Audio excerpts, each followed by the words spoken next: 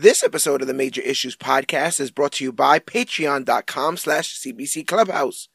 Comic Book Click is on Patreon, guys. For as little as 10 cents a day or $3 a month, not only can you help keep the lights on here at Comic Book Click headquarters, but your donation gives you access to exclusive content like CBC commentaries, polls where you can choose what content we cover next, and special behind-the-scenes footage of things here at Comic Book Click.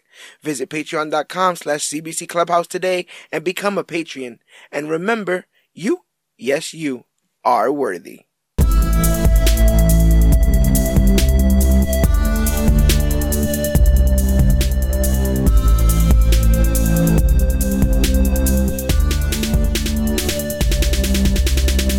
Hello everybody out there in comic book land. My name is George Serrano, aka The Don. And if you're here, you're only here for one reason, and it's a brand new episode of the Major Issues Podcast, brought to you by comicbookclick.com. And as always, I am never alone. Sir, can you please introduce yourself? We are mad. We are Dan the Comic Book Man. Yeah, Dan the Comic Book Man is here in rare form. You know, Dan, we've been doing this podcast for quite some time. You might almost 4 years. 4 years gonna be. You might actually have the most episodes ranked up as co-host. I'm almost certain at this point that you do. I almost couldn't do this podcast without you. It's almost a symbiotic relationship, if you will. And so it was pretty apropos that we would come back to the table and talk about a other symbiotic relationship, the much talked about Venom 2 post-credit scene. And I guess we'll also talk about Venom 2 Great, cool. Let's just talk about the post-credit scene for 2 hours. That's all I want to talk about. And then we'll do it in reverse. Sometimes watching movies in reverse is fantastic. If you watch Godzilla in reverse, it's about a lizard that puts together a city. It comes out of the water, moon walks out of the water, puts together a city, and everybody is happier for it. So just never watch the movie Irreversible. Just don't watch that movie, people. Oh dear. No, but we had a hell of a task on our hands. Venom 2 came out. This was already on the schedule. And about 24 hours before I saw it, I saw a clip of this movie circulating on YouTube. And I was like, oh boy, because I was not impressed. I would go on to then send that clip to Dan, the Comic Book Movie Man. And he's like, this is going to be bad, isn't it? And I said, you know what? Don't even worry about it, Dan. We're in the business of going and watching these films, good, bad, or indifferent, for the sake of having these conversations with the members of Comic Book Click and the listeners of the Major Issues Podcast. 10 which was worse is might as well. Yeah, Dark Phoenixes and Hellboys. I sincerely underestimated I guess the proper word would be venom that you would have for this film. After seeing it later. The malice is palpable. Yeah, there's very few films. I mean, first and foremost, full transparency. When I was in New York, there was very few of these films that we didn't see together. You know, yes. And so we could share some of the good or bad moments, you know, alongside each other. But seeing this separate, you know, kind of took away any kind of redeeming quality of a movie theater experience that we're used to. And you were not happy with this film. Not one bit. No. Spoiler free. Can you let the people know what you think about Venom 2? Oh, this is the worst comic book movie I have seen in years. This is bad. And I can't even count the which was worses because those are movies that we know are bad.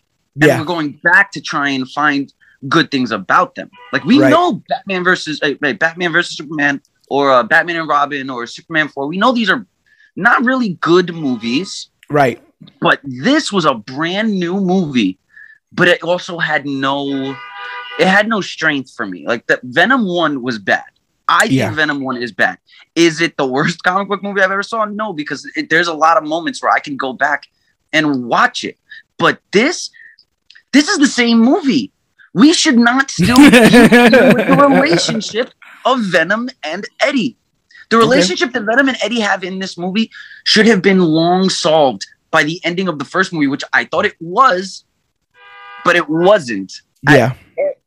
At all. The only good thing that I could say about my theater experience was that there was two girls sitting behind me, and I think one of them was a comic nerd because I kept hearing her shit talk the movie too.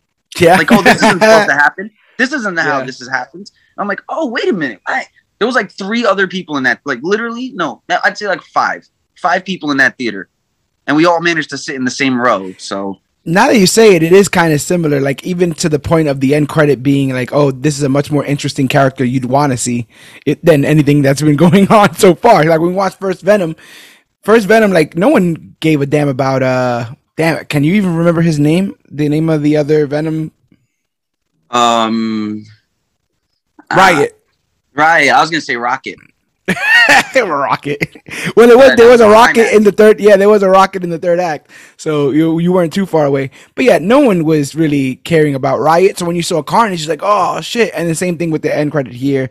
When I got out of watching the film, I remember I went into the group chat, the Major Issues group chat, and I said that this, in my opinion, this film relies a lot on, good or bad, depending on how you feel about it, on the comedic timing of, Tom Hardy as Eddie Brock and Venom. George, he's not supposed to be a Deadpool. He's not supposed to be Ryan Reynolds. I don't go. We literally 3 years ago, when we were doing the first movie, we covered the Night of the Symbiote or Symbiote Saga or whatever. Yeah. How scary and destructive did Venom look in every single adaptation that Venom has ever been in? He is this giant monster of a man. It's terrifying. His tongue is always out, always oozing green fluid of some sort. And he always speaks about just the destruction of Spider-Man. So take a shot in this film every time you hear Lethal Protector. Take a single shot in this film every time. I'm gonna do it right now. Every time they just slip that in. And I don't know if you heard last week's podcast. I was talking to Alex about Maximum Carnage, and I'm like, I totally see the beginning of this film as a montage of him saving people's lives, because he should be at this point the Lethal Protector. We've already established that in the last film, so it has to be in this film. And no, none of that's going on. He's not really. All I'm gonna do is eat live chickens and M&Ms. That's all I'm gonna fucking do is eat live chicken. And I can't even eat my 2 pet chickens. Sonny and Cher are best friends. Oh my god, bro! Oh my god! This film, I'm whittling it down. To me, is just wacky, and that's not the fucking flavor I want my Venom to be. Wacky, like of all flavors, like depressing, fucking.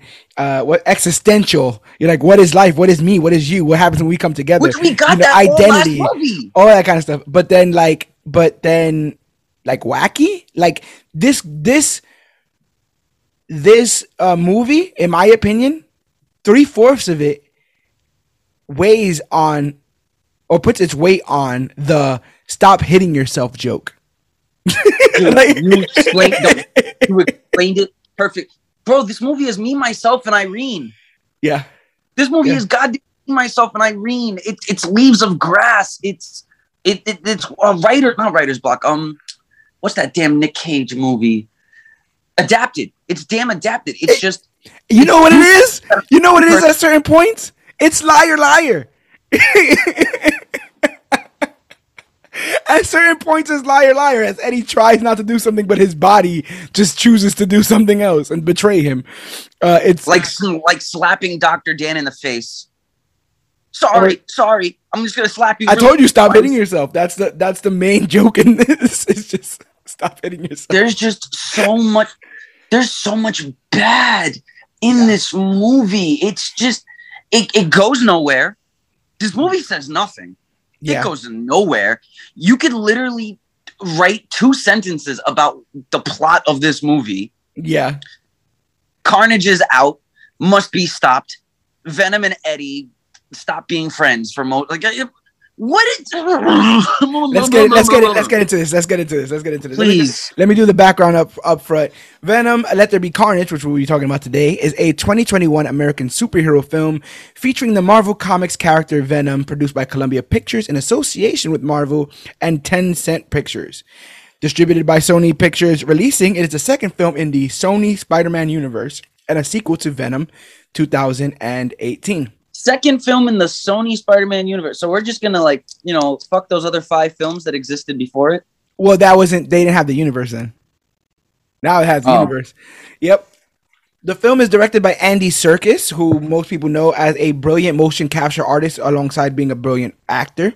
My man is Caesar in Planet of the Apes. He's fucking Gollum in Lord of the Rings. He was freaking Snoke in the Star Wars movies. And Ulysses Claw in Black Panther. And the famous Ulysses Claw that didn't make it more than 45 minutes into the movie. Nope. This was a screenplay by Kelly Marcel. Maybe that's why I have and Tom Hardy. Let's not. What? No, yes, this is a story by Tom Hardy, based on a story she wrote with Tom Hardy. I'm gonna go check out what this Marcel character. Marcellus Wallace. Marcellus Wallace. Does she look like a bitch? So she wrote. Well, she co-wrote Cruella, so that actually makes a lot of fucking sense. Oh my god. Jesus Christ. There you go. She wrote Saving Mr. Banks. She wrote 50 Shades of Grey, Cruella, Venom. So she wrote the fucking biopic on Walt Disney and Julia Andrews pushing Sound of Music. Yeah, 100%. She wrote the Maleficent version of Cruella de Vil. Mm-hmm. And she allowed Tom Hardy to be Tom Hardy and write this with him. Because I'm literally looking in theaters like, oh, this is something Tom Hardy definitely wanted to do. This is a direction Tom Hardy definitely wanted to take this character in. That this is all Tom Hardy. And as much as I don't want to blame the guy, buddy, what are you doing? I feel like they threw out everything but the fact that he has an alien attached to him. Like, this could have been anything. Like, if it wasn't a Marvel film, I can totally see this film actually being a funny franchise of this guy and this weird alien that came out of nowhere that is attached to him and can't live without him. It's Upgrade with aliens, though. It's Upgrade with aliens. Mr. Sunday Movies called Upgrade the better Venom movie. It is. It is. This is Venom. This is Upgrade with an alien. Like, I'd rather watch Upgrade again. Yeah. Well, Tom Hardy stars in the film as Eddie Brock and Venom, alongside Michelle Williams, who barely does anything, Naomi Harris, Reed Scott, Stephen Graham, Woody Harrelson. In the film, Brock tries to reignite his career in journalism by interviewing serial killer Cletus Cassidy, who becomes the host of the alien symbiote spawn of Venom named Carnage. Which Venom, where does that even, how forced was that? Like, the ending of the movie, the way the first movie ended, they're back together, him and the symbiote, everything is fine. And now he's just riding off into the sunset of San Francisco, basically. The Michelle Williams is definitely staying with Dr. Dan, so he doesn't have her. Yeah. But then the second movie opens, and it's like we're already established years into this man's redemption. What also, they seem to go to the X-Men school of sequels where, like in Apocalypse, Jean Grey did the Phoenix Force, and then they just kind of ignore that whole fact. We saw these two meet at the end of Venom, right? Like, we saw that whole thing. Yes. But this movie starts seemingly, when we meet Eddie Brock, it starts with, hey, Cletus Cassidy only wants to talk to you. Well, we saw that. We saw that with the curly hair, with the Orphan Annie hair, and this looking like fucking Jesse Eisenberg, Lex Luthor's father. Ridiculous. So it turns out that Venom was intended to be a start of a new shared universe, and plans for a sequel began during production of the first film, which is never a good sign. Like, never. Make your first movie first, and then we'll see how this all goes. That is actually my problem with TV shows. I'm not going to lie. There has been a lot of times where TV shows will be on its second episode of its first season. You go to its Wikipedia page. Oh, season 2 already confirmed, renewed for the next 2 seasons. Like, bro, how do you know that this show's not going to flop by episode 8 and get canceled? Yep. And you're already renewing the second season before the 3rd episode? They're getting ahead of themselves. So that's what, and movies do the same thing. They're like, you know what? Let's do a first Venom movie, but make it a franchise. But how do you know the first Venom movie's not going to flop? Shh. Franchise. That's all these movie studios care about.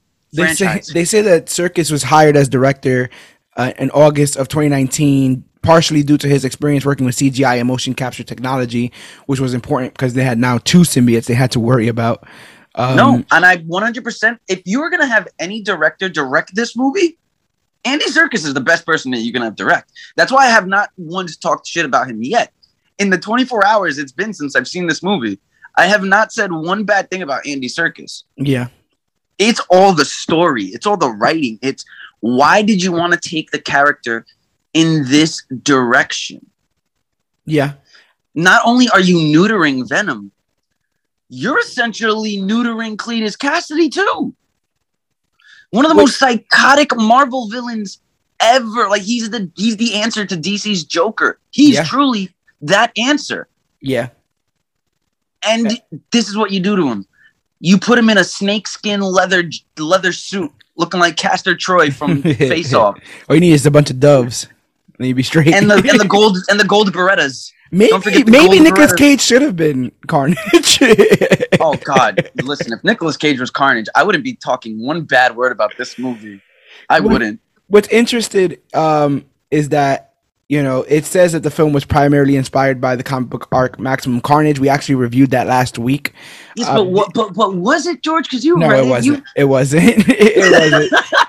It has Shriek's in it. Shriek gets introduced in Maximum Carnage, but there's no romantic tie to Cletus Cassidy. Shriek. Oh, so there's no romantic poetry writing Cletus Cassidy. No, it's weird. He is in Ravencroft, and he gets he already has the symbiote in him. He uses it to kill a bunch of people, and then he hears somebody clapping. When he goes to see who it is, it's her, and she's like, "Oh my God, you're so great at killing. Can I help you kill?" He's like, I don't want anyone to help me kill. And she was like, yeah, but we can kill twice as many people if I come. And that's basically it. So they start hanging out and they start killing each other. There's no background. Which is literally what the Harley Quinn Joker relationship should have been. Yeah, that's just what Joker being reluctant about taking on a sidekick, and the sidekick not wanting to have romantic ties to him, but more so, hey, we could kill together. Like we could do this thing. That would have been that's actually not a bad relationship wise in the comic book, so I kind of approve of that. No, but then they show almost no malice in Frances as we meet her later on, and then all of a sudden she's just down to kill. And I mean, I guess she was captured and stuff, but I mean, they were in. Is that all right? So this is the question that I was having in my head, and when I'm sitting in theaters, my phone goes on airplane mode and in my pocket because I can't miss a thing. So St. Ives. That St. Ives Esther? St. Esther. Mm-hmm. Is that the same? Is that supposed to be the same home that Russell was in Deadpool 2? I can find that out for you. Deadpool 2 one supposed to be Ravencroft that they couldn't say it? I'll find that out for you, but continue to talk. All right, so basically, fans of the Click, I just want you all to know that good old Cletus Cassidy is one of the worst adaptations that I have ever seen in my entire life. This is it is absolutely terrible. The fact that they keep holding on his face in almost every scene, just wanting him to make, it's like they said, all right, we're going to put the camera right in your face, make the most quirky facial expressions you can make. All right, I'm going to go mad, and then I'm going to go happy, and I'm going to say, I won't kill you all. Fuck Cletus Cassidy, bro. I mean, I can't stand it. It doesn't. I don't think it says what the. I see the headmaster. But it just says the Mutant Re-Education Center. Then so that's so I think Essex Mutant Re. But I think that's what they were trying to go for. No, I think that's what that and in Deadpool 2, Russell's because it's literally the same thing. It's like an orphanage church. Yeah. But I think both of those St. Esther and Russell's place is supposed to be the Essex Corp. Right. Yeah. So why can't you say it? Do you not have money enough money to say it? I'm almost certain that Carnage or Cletus, that is his origin. He's at the orphanage, and keeps killing, and then he gets arrested. But she doesn't have any of that. Her actual background in the comic was that she was a low level criminal, and then Cloak from Cloak and Dagger brought her into his void, and she went crazy. And in doing so, she was locked up into Ravencroft, and then gets released because of Carnage. So Cloak is responsible for making a villain. Great. Yeah, they go through. It's pretty cool how they go through that in Maximum Carnage. But let's see. So it made so far 103.9 million on a budget of 110. So it's getting there.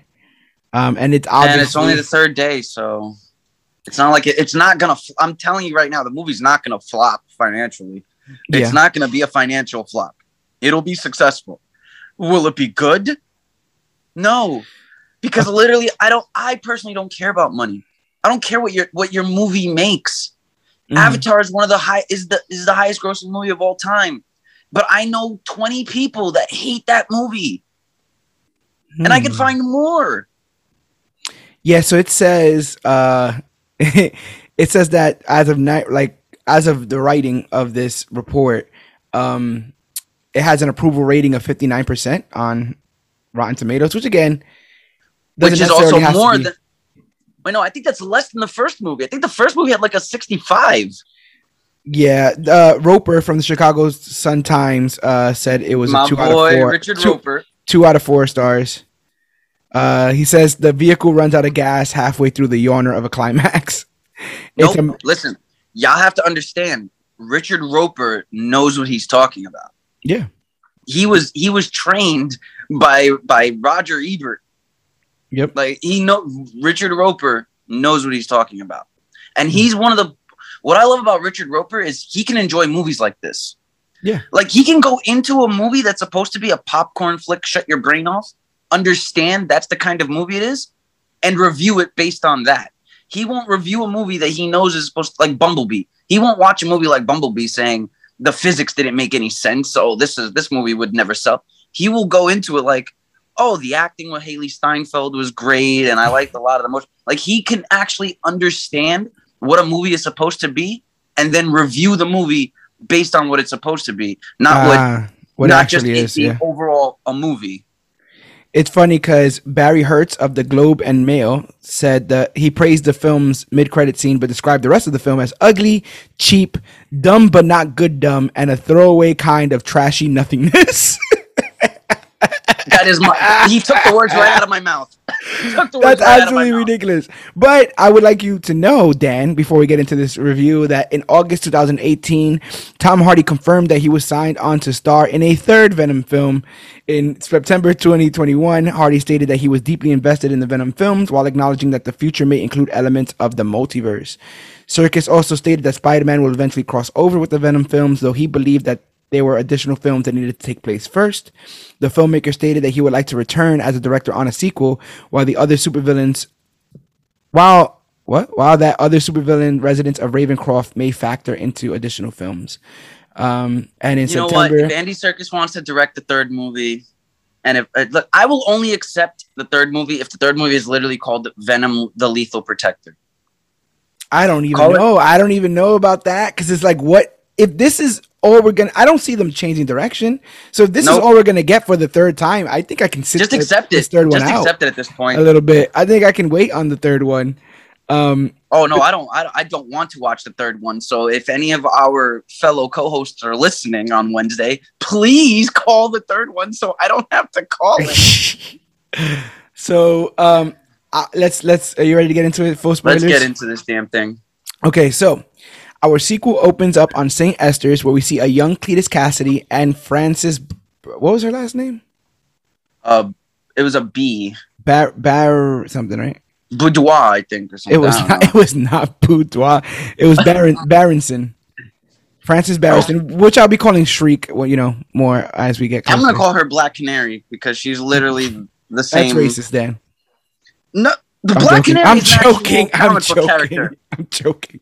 So we see Cletus and Frances as they discuss the fact that Frances is being taken away because her mutations are advancing. So this is a big deal because it's a Sony movie talking about mutants and stuff. This could be a but they're actually allowed to more than actually Disney Fox was supposed to.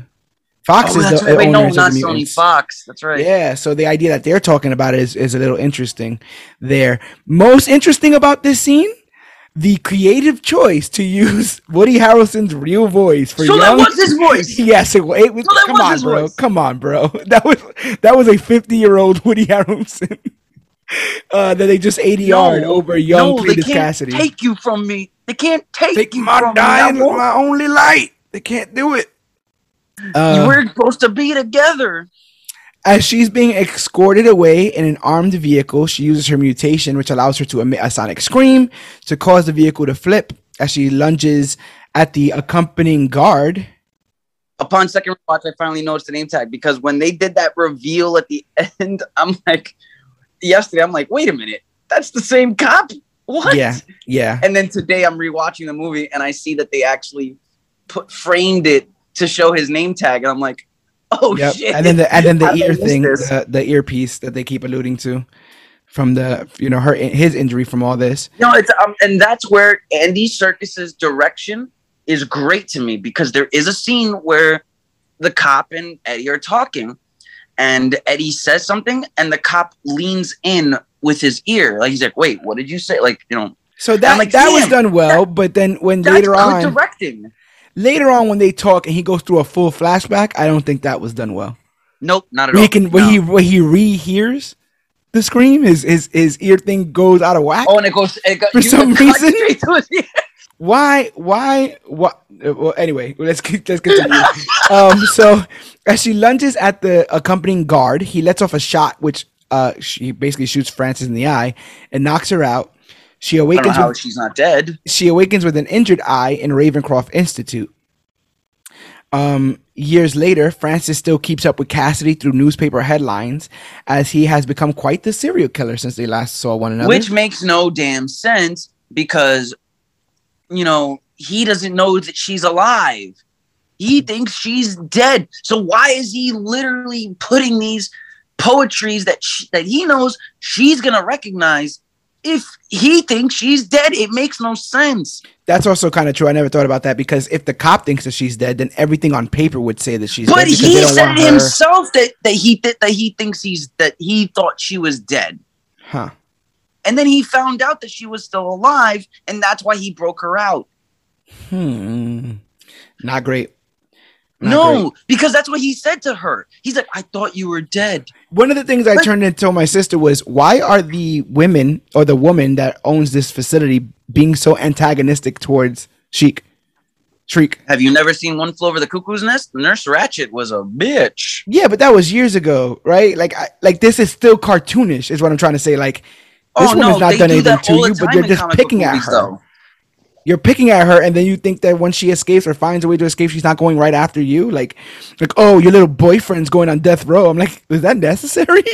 Yeah, but also name one comic book movie where they don't make the scientists mustache twirling villains. Why did they give her newspapers so that she can document what her boyfriend was doing? What was that about? Listen, that shit already doesn't make sense because there's no reason this man should be spouting headlines for a woman that he thinks is dead. Yeah, when he finds out she's alive, he's like, "Oh my God, she's alive."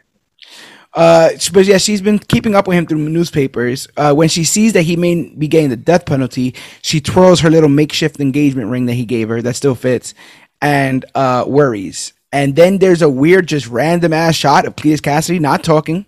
There's just a shot of him, and then it goes to the credits. Then smiling, and I'm like, "Oh my God!" Yep. Then it goes to the credits. Oh, not the credits, the title card. Once the title card hits, oh my God, George, why are we doing this to ourselves? In San Francisco, we follow Eddie Brock as he is being assigned to write a story about Cletus and his murders, with Detective Mulligan himself telling Eddie that Cletus will only talk to him. Venom wants to eat Mulligan. Wait, are we in spoiler territory? Yeah. Bro, what the fuck you mean I want to be your friend? What does that have to do with anything? I just wanted to be your friend. I just wanted to be your friend. I just wanted to be your friend. Shut up. I literally almost walked out of theaters at that moment where he's like, you don't understand why I did all this. Why'd you do this? Well, they had to, now you think about it, they had to come up with this because in the comics, it's just that they were cellmates, remember? Yes, that's right. There were cellmates, and he kept talking crap, and then then Eddie escapes, but there's some of the symbiote that gets left behind. Yep, and it takes over Cassidy. This happens in the comics, and it happens in the animated series. It happens the exact same way. Is Cletus Cassidy supposed to be a cannibal? No, I don't think he was a cannibal. So I don't then think why that was a is he cannibalistic biting him thing. and tasting his blood and commenting on his blood? I've tasted a lot of blood. I thought it was actually supposed to be alluded to that's what he was like drawing with. Surely, right? Surely. Oh yeah. Surely that's supposed to be blood, right? But they never. They don't ever connect those dots.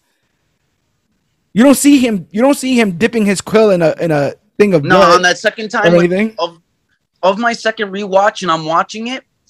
I don't know if it's blood so much as I think he's painting with sweat, because he's using the symbiote. He's touching the paper with his fingers and running his fingers across it, and it's leaving these streaks. So it could be blood. He could be painting. Oh no! I mean when he does the postcard. When he does the postcard for Eddie, like unless they just stylistically gave this man a red pen that he could stab himself with, I'm assuming that was supposed to be. No, they gave him a pen.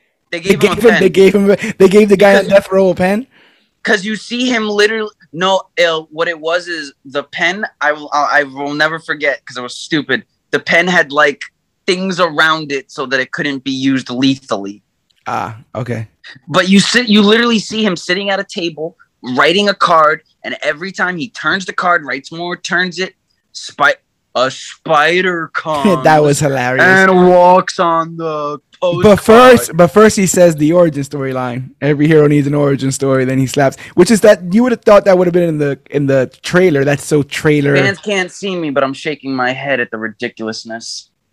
So Venom wants to eat Mulligan after he's rude to Eddie and tries to convince Eddie that they should be saving the world instead of hiding. We need to eat him. I can talk like Wilsk and Fisk too. Here's another thing, Dan. I've never really found.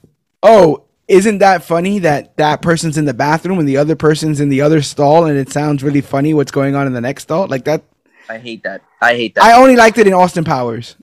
That's the only film I liked it in. Actually, I'm not gonna lie.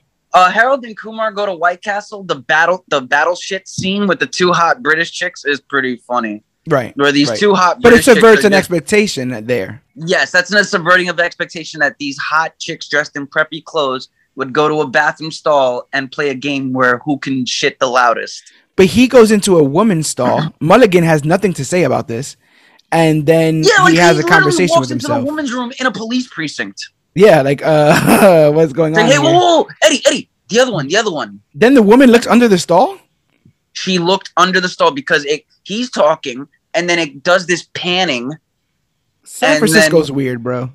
And then you see a blonde girl just sit. First of all, it looks like she's taking a quick, like, not a bathroom break, but I'm gonna just mess around on company time break, because her pants aren't even down. She's just sitting on the toilet on her phone. Yeah. So either we're censoring using the bathroom, or this woman literally just needed 5 minutes of playing Candy Crush.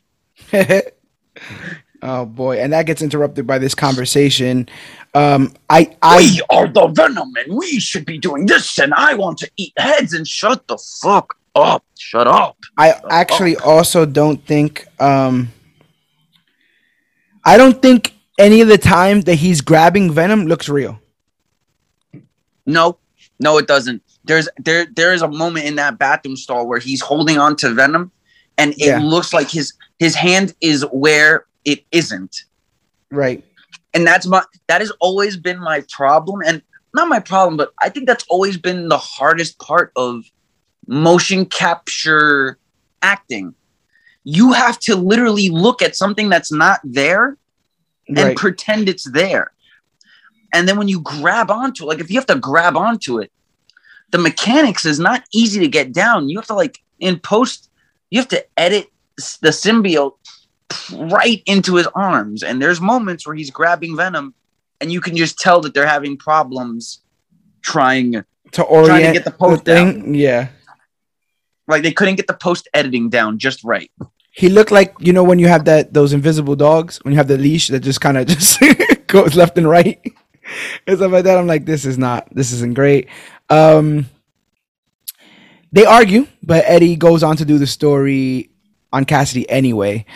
He goes over there. The murder speaks in riddles, in like the most mustache twirling, trying to sound smart things ever, and says he the can light give him inside you goes out. maybe When you turn off the light. Like, what the fuck are you talking about? You know, now, like, if I can be a script doctor, because I've never just wrote a single script in my entire life, but if I could help add some gravitas, maybe his parents should have been like crazy devout Christians, right?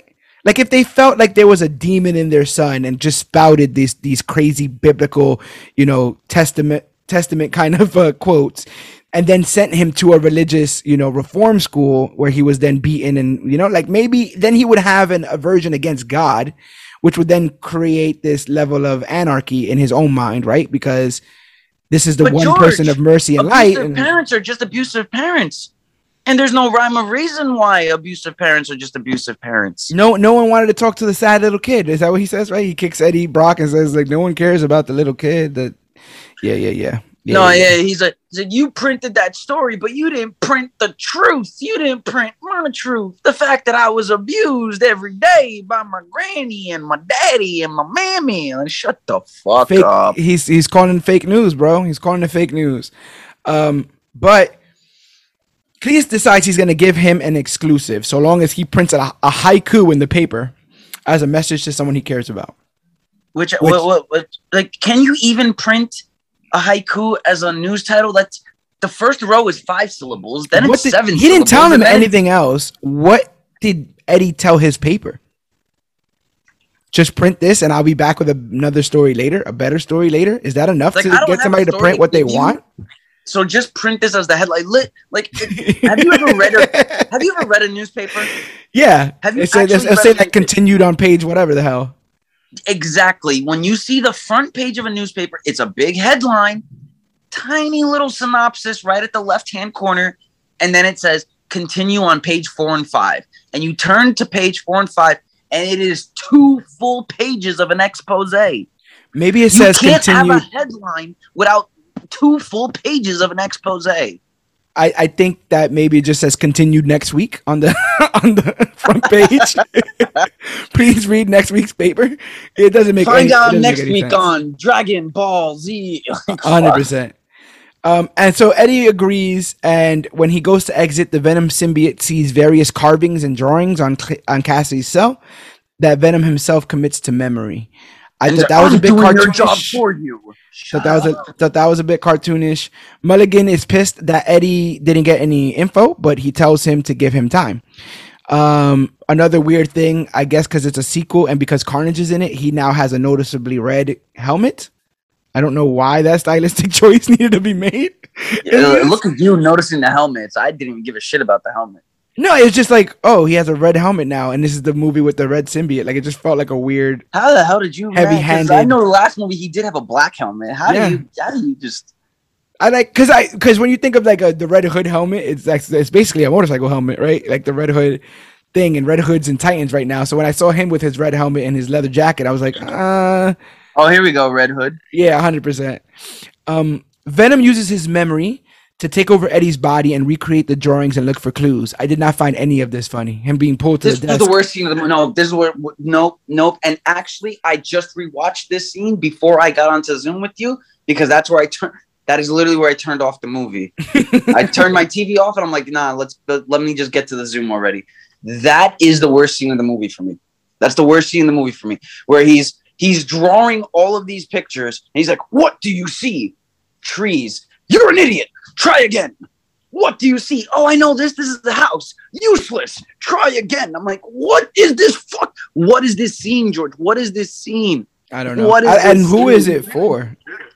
Nobody. It's for Tom Hardy because Tom Hardy is Bizarro Ryan Reynolds, where he takes over a character and he's like, you know what? This character is me and this is my personality. The same way Ryan Reynolds took over Deadpool. This man is taking over Venom and no one wants to say no.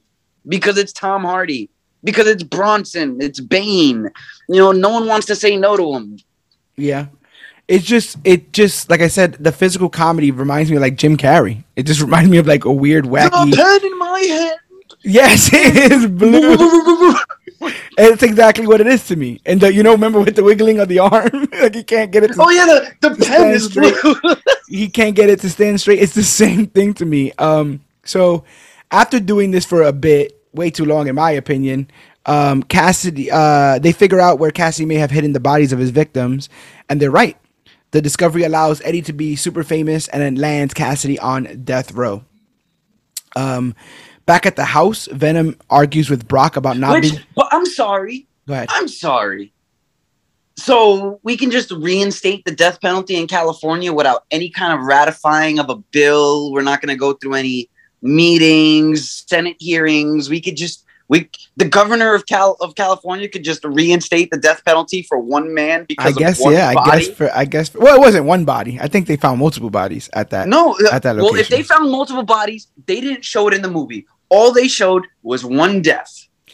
Oh, maybe they did an exposition. They showed when they go to the place that he finds, like the weird place by the ocean, and they send the dogs right off the San Francisco Bay. He buried a body in San Francisco Bay. No, there's a couple of white sheeted lumps at various locations with like flags. So then Cletus Cassidy is the most stupidest serial killer in the world. He sort of kind of is. He's like this is his mass. This is like his mass grave kind of situation. That is literally retarded. He never said that he was a smart criminal. Can you imagine? Oh, this guy buried a body here. Okay, he buried a body. Wait a minute. Why is there 20? Are you ready for more jokes, Dan? Because let's go for the jokes. Back at the house, Venom argues with Brock about not being able to be free and eat bad guys. This is the whole chickens. This is the whole Sonny and should be up there, and I don't want to eat tires and all this other kind of stuff. No, because what's it called? Oh my God, this was the most stupidest exposition ever. He's like, I need to feed on tricycloline or some kind of chemical that is only found in brains and chocolate. Yep. What? Yeah, this is actually canonical.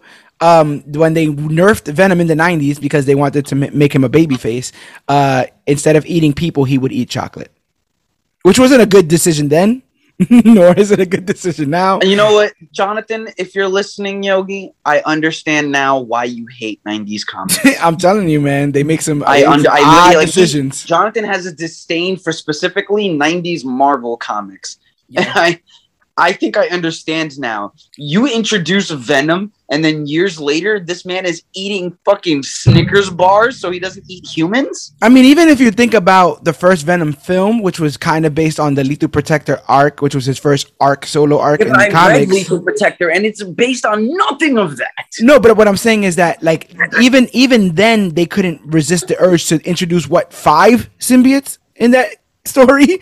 You understand? Like they could not in the 90s. They did not know restraint. It was always everything to the top, to the brink, to 11 all of the time.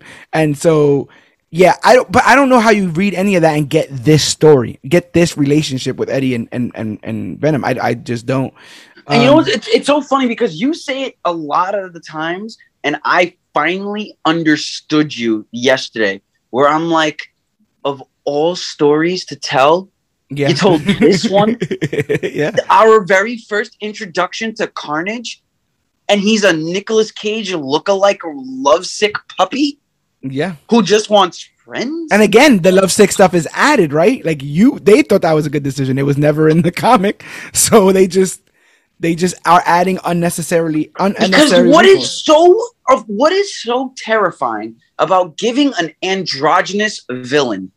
Why does a villain need a romance? Why does a villain have to become a villain because the girl of his dreams rejected him, or the guy of her dreams rejected her? Why do you have to become a villain because I was in love once and then they stole my love and now I'm going to kill everyone? Why can't you just be an androgynous villain? Say what anybody will about Lex Luthor, the Jesse Eisenberg version. Yeah. That man knew how to be a damn villain. That man knew how to be a villain. Yeah. I just for once want my bad guys to just revel in being bad. And I get it. Life is gray. There's no such thing as black and white. Good is actually evil and evil is actually good. I get it. You know, life is weird. It's random. But what is so wrong? Look at Mr. Nobody of Doom Patrol. Yeah. Why can't we? I mean, he had a relationship too, but he wasn't just tied to it though. It wasn't his. No, but the relationship wasn't his crux. It wasn't the crux of his villainry. Yeah, it wasn't. And like I said, they want to introduce this woman. I think she just should have just been somebody crazy. And poor Naomi Harris, right? Poor Naomi Harris. Yeah. No, I was gonna say we got to get to this Anne stuff, bro. The best part.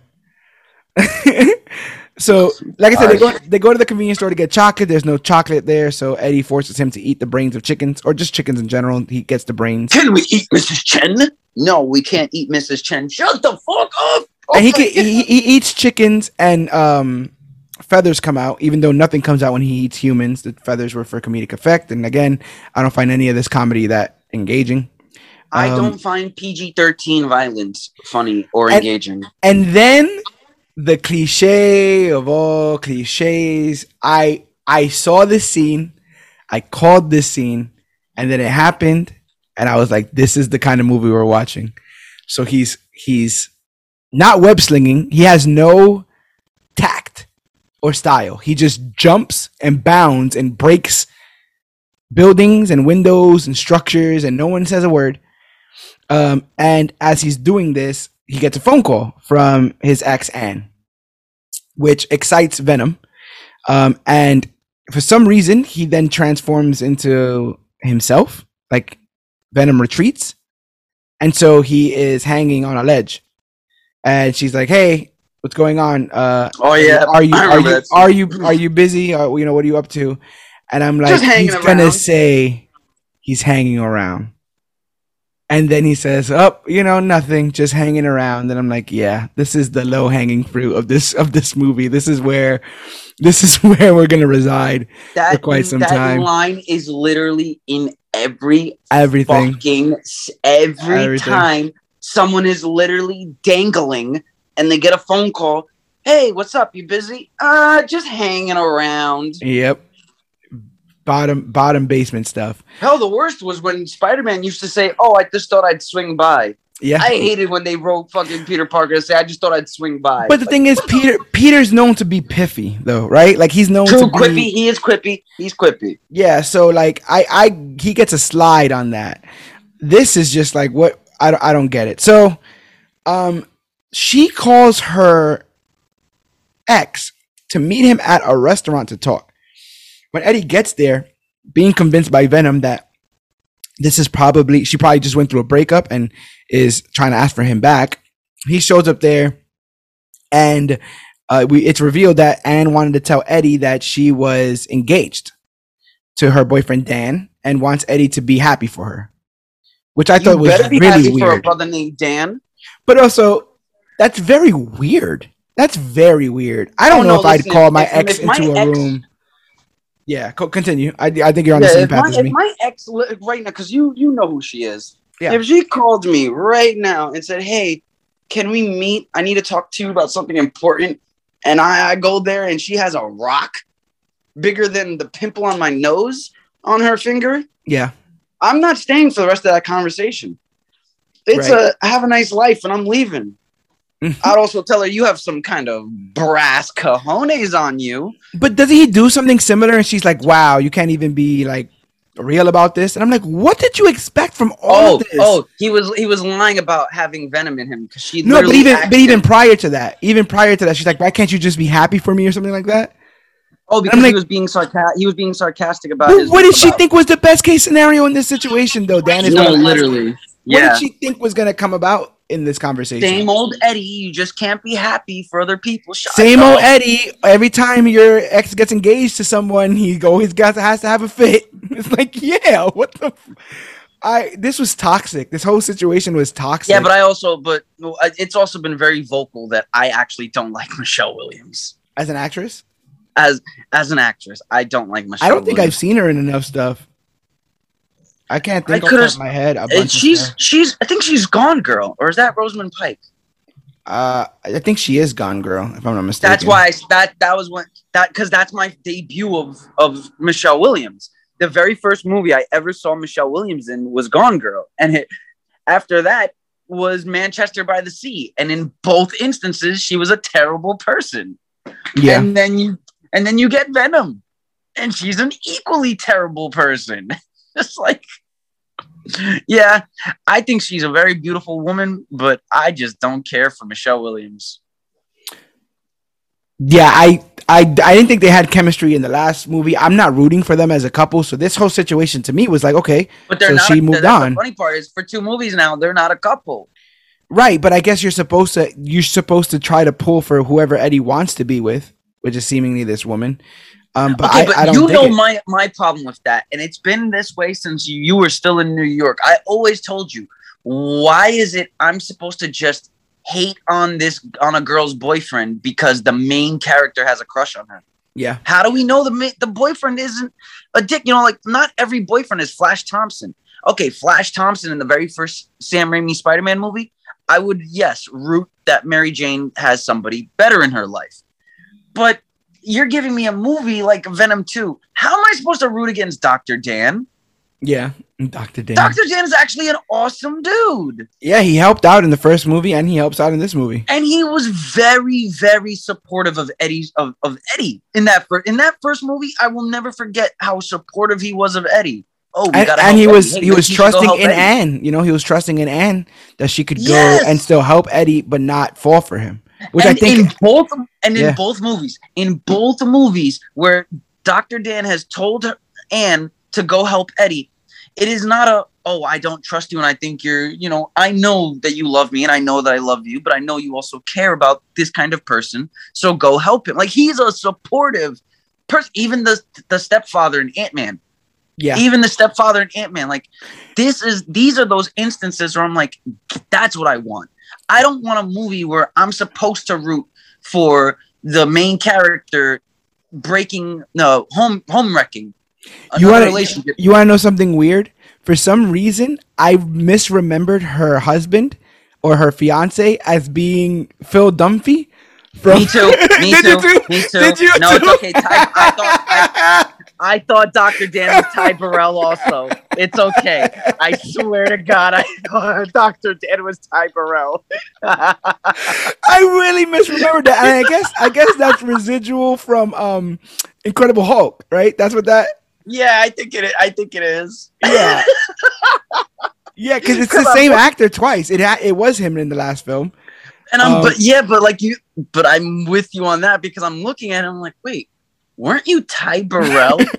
But then why would Michelle Williams leave Tom Hardy for Ty Burrell? Yeah, I mean, what is it? No, she did that already, right? He makes me feel safe and he makes me feel seen. And every day with you was like being on a roller coaster. I turn to my sister and I go, I love roller coasters. No, actually, okay. I will have to be full transparency here.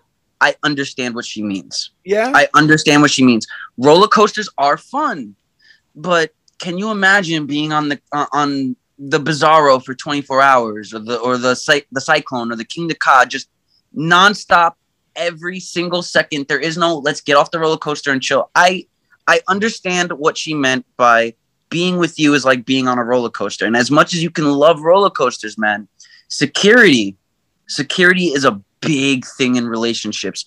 And if she says he makes me feel safe and normal and protective, it's like, I can't tell her she's wrong because I actually respect that. It's true. It is 100% true. Roller coasters are fun, but an entire relationship shouldn't be ups and downs and loop-to-loops and tilts and turns. Sometimes a relationship should be stagnant.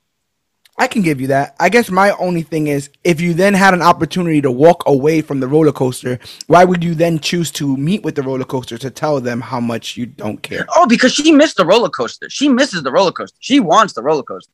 That's what a lot of people, I'm not going to go straight, just say girls, people in general lie about what they really want out of a relationship.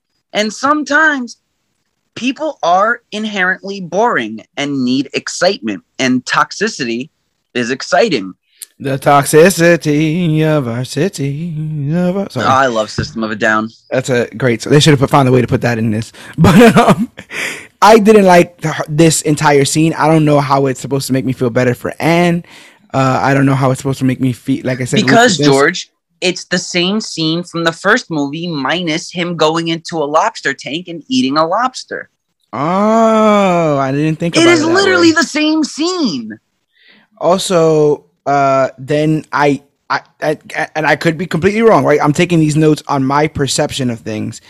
And then Eddie like tries to commit suicide or tries to illustrate that he would want to, but he can't because of Venom. Yeah, no, you're not wrong. You're not wrong. You're not wrong, because he leaves the goddamn place and he's on a bike and he moves onto the other side of the road, and Venom's like, "What are you doing?" And he's like, "It doesn't matter. You won't let me get hurt anyways. You're not going to let me die." And then Venom takes over and moves the bike onto the other side of the road, and then he stops. Which is all fine and dandy, but what about the car that just had to swerve out of the way?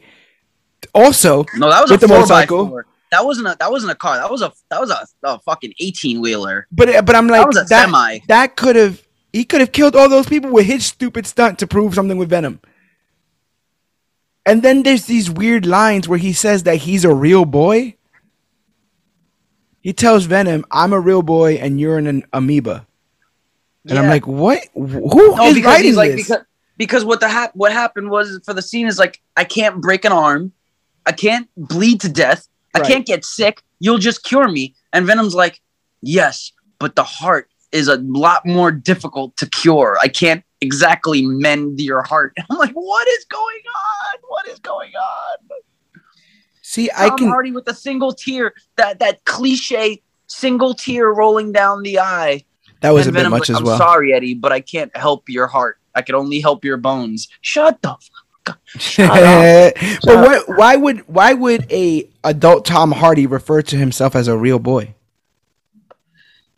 The same way that every time guys meet a new chick, they say, "Yo, I just met this girl." And it's like, what do you mean you just met this girl? I guess. But that's describing somebody else, though. Why would you describe yourself as... Yeah, I don't describe myself as a boy. I describe myself as a man. As a man. I walk around my house butt naked eating tomahawk steaks with the juice rolling down my chest. There you go. And why isn't he letting... I thought he did tell Venom that he could eat bad guys. Yeah, but there's a sign in his house. Rules, no eating people. So he can't even eat bad guys. So he lied to him, basically. Yes. Or the movie just lied to us. Because, yeah. And then here we go. And then the next scene, I'm going to take over the driver's seat for a minute, because this was also one of the worst scenes of the fucking movie. Oh, yeah. I half expected a musical to just break out and Eddie to start singing, "You're the one that I want. You're the one I want." Ooh, ooh, ooh. Like, what the fuck is going? Sorry. Oh, yes, indeed. This scene sucks. Yes, indeed. It sucks. You say neither. I say neither. Yeah, it's not great. I skipped over all that. I just put the next morning Venom tries to cheer Eddie up with breakfast, but it doesn't work. Yes, but how the fuck does Venom, an alien symbiote, know who Ella Fitzgerald and Louis Armstrong are? Why does he curse? At one point it says shit. Like when it sees Carnage. I don't get why it would curse. If you know Ella Fitzgerald, why wouldn't you know how to make eggs? If you can draw, you know how to draw. You use his hands to know how to draw. Surely your tendrils can crack an egg, right? At one point, Cletus Cassidy's tendrils can lockpick a car. That takes a level of delicacy and precision, doesn't it? That so is why true. Can't and he they also said, make eggs? they're not symbiotic. They're not in one. Right. So what the hell is going on? Tune, then how is he able to like literally make the manifestations that he does? Venom feels like a big drunk roommate, a big dumb drunk roommate that keeps breaking all your shit but apologizing for it, and you let him. And that's a $2,000 TV, Eddie. How are you affording a How are you affording a San Francisco apartment? How is none of these things deal breakers? Why can't you just let it die? It can totally die. You can totally go back to your old life. You can totally expel it and let it just die. Yeah, you could just not feed it. Yeah. And then it'll just die. You'll be fine because you don't seem susceptible to his woes, and it would all be done. But why? What do you owe this symbiote? It seems really fucking weird. But strangely enough, Eddie finds a postcard from Cletus that details his origins that include a death of his grandmother and mother, his time as an abused child, and even his stint at St. Esther's that was only made tolerable because of his one bright light, Francis. Figuring he should be there for Cassidy's execution, he stops by the prison to speak to him. Again, Cassidy speaks in riddles, but this time he berates Brock and wishes nothing but pain and loneliness upon him. Straight, full disclosure for everybody, I fell asleep here. Oh, so then this might all be news to you then, because I fell asleep. No, I the last thing that I remember seeing was Cletus tasting the blood on his finger, and then I woke up and Cletus was in the lethal injection chair. So I probably fell asleep for about like 10 minutes. So the whole breakup, I missed that whole breakup scene. So Venom lashes out and attacks Cletus. And no one sees this. This is not on camera.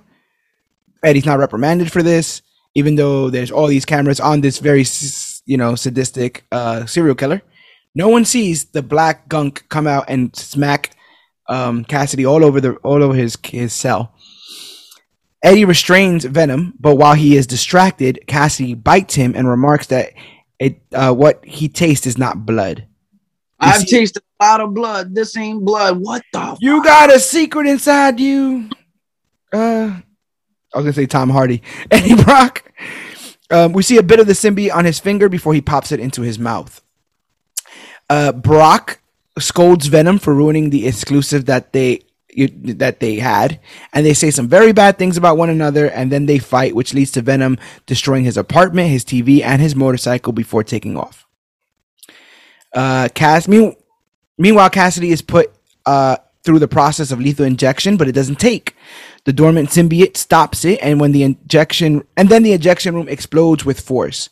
We get a reveal of the creature to be known as Carnage, and he goes on a killing spree in the prison, including eating the head of the warden before transforming himself and walking out of the door. You have anything to say about any of that? What the hell was why did Carnage do a tornado? Can I say that? Is that a thing? Is that a thing I can ask? Bro, I wish I had an answer because that entire scene was just. Why do you stick his tongue down that guy's face? Did that really kill him?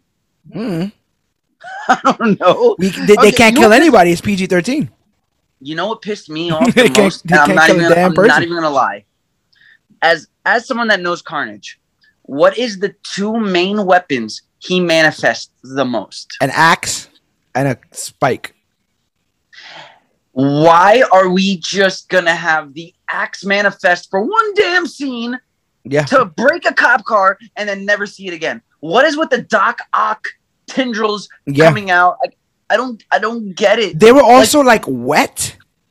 Like there was a weird film on them at certain points. If you rewatch him transform, there's a weird kind of almost like a spit-esque quality to the rest of his I know tendrils, exactly, and I don't understand where that comes from. And it just pisses me off, man. Like this is Carnage. I recognize the axe.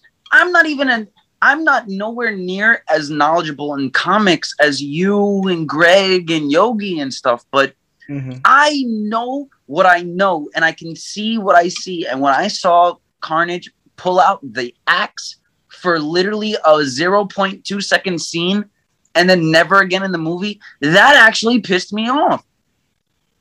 It's like this dude literally makes an axe. That's his weapon. He manifests an axe every time. Yeah. And you do it for 1 second for him to break a cop car or for him to break a cop helicopter. I don't even know. Yeah, it's not great. And again, like there's a scene of him just jumping from balcony to balcony in the prison. Why? What is he doing?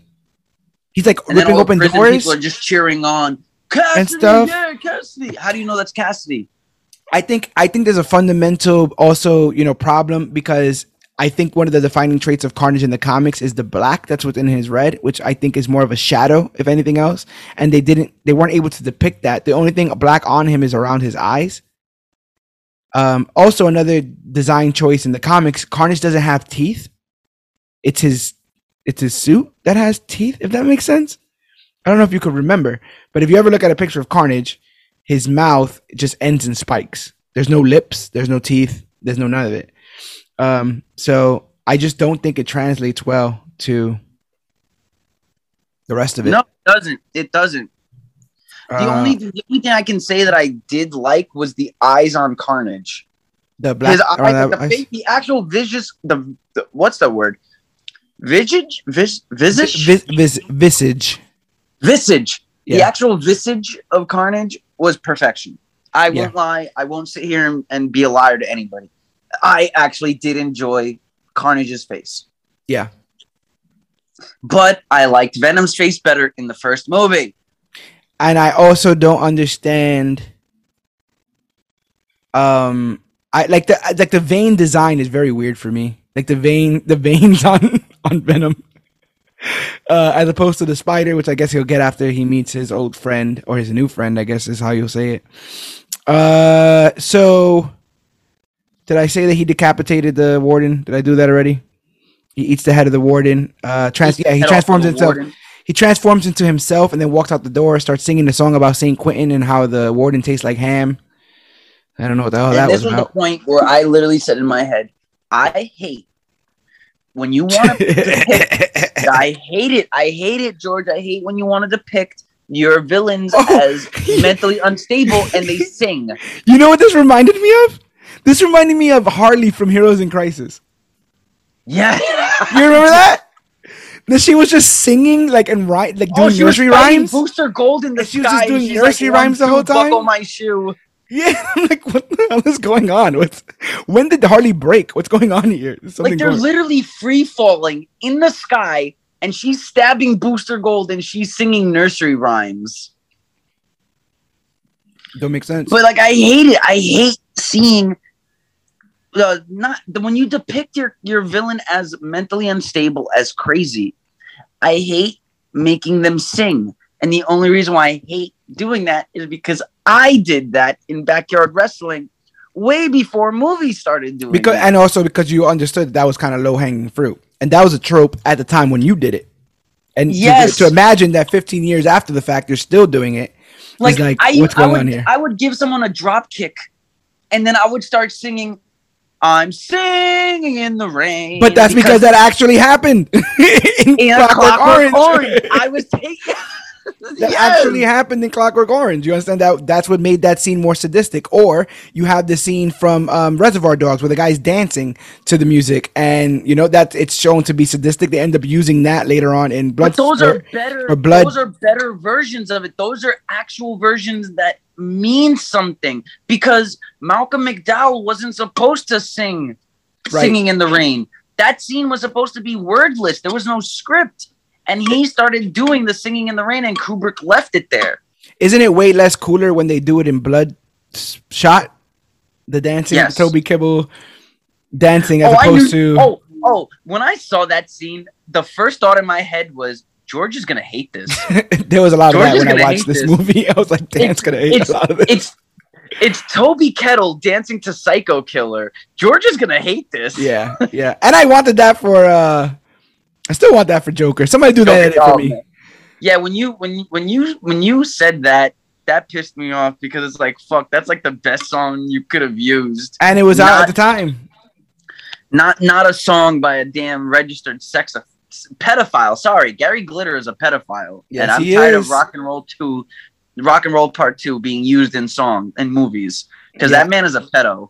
I only like it when Homer Simpson is humming it in his head as he's not paying attention to something else.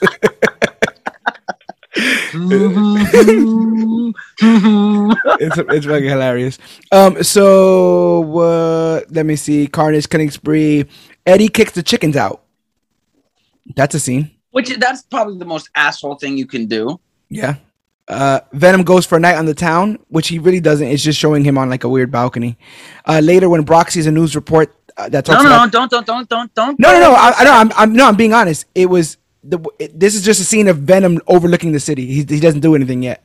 Oh yeah, no, I remember he was doing his little perch thing. Yeah, that's all. Later, when Brock sees a news report that talks about Cassidy's escape, he hears some knocking, and Detective Mulligan comes in, accusing him of knowing more than he lets on.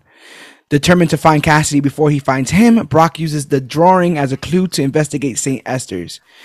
Venom goes to a rave and makes a speech about identity politics as he hops from body to body, killing each incompatible host. He is killing them, right? They are dying. That was my interpretation. I like. So remember when they killed Jenny Slate? Remember when they killed Jenny Slate with the symbiote in the first movie? Because it wasn't compatible. Yeah, that's what I assumed was going on. So he's compatible with Miss Chen. Apparently, or he wasn't in her for too long. That scene was so stupid. She gets on the floor and she's like holding him. I'm like, what are you? Oh yeah, I did that too. I looked at my sister and I said, "What? Like, why is she cradling him?"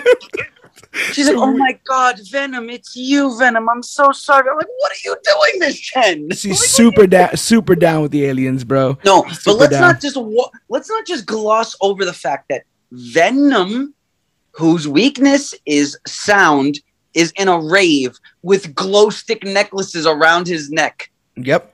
And he gets on the microphone.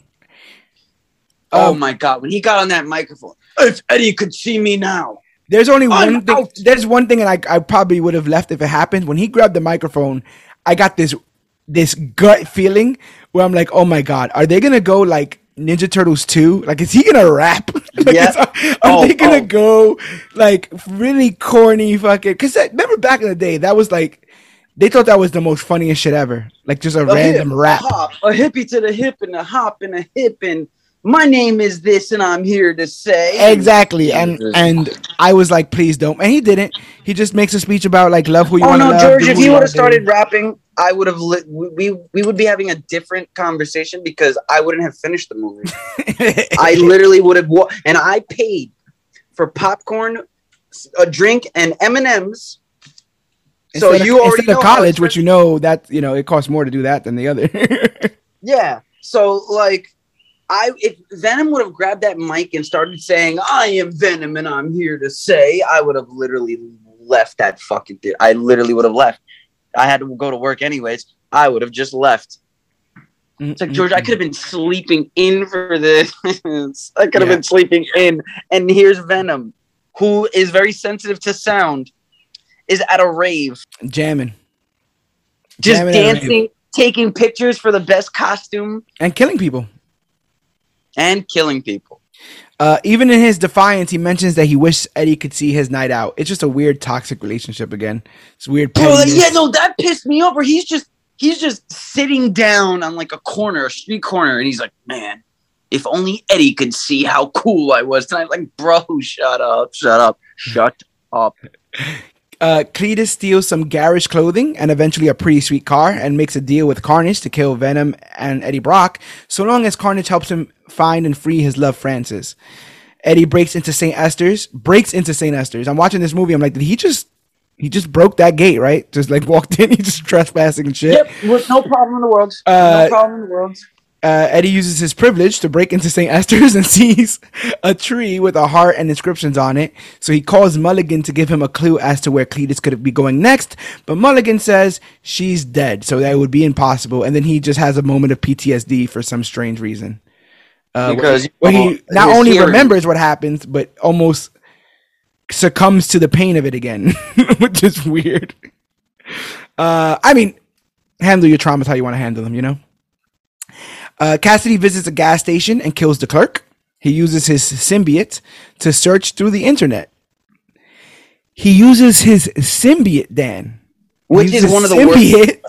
To search in the internet. And then the line he uses his symbiote. How?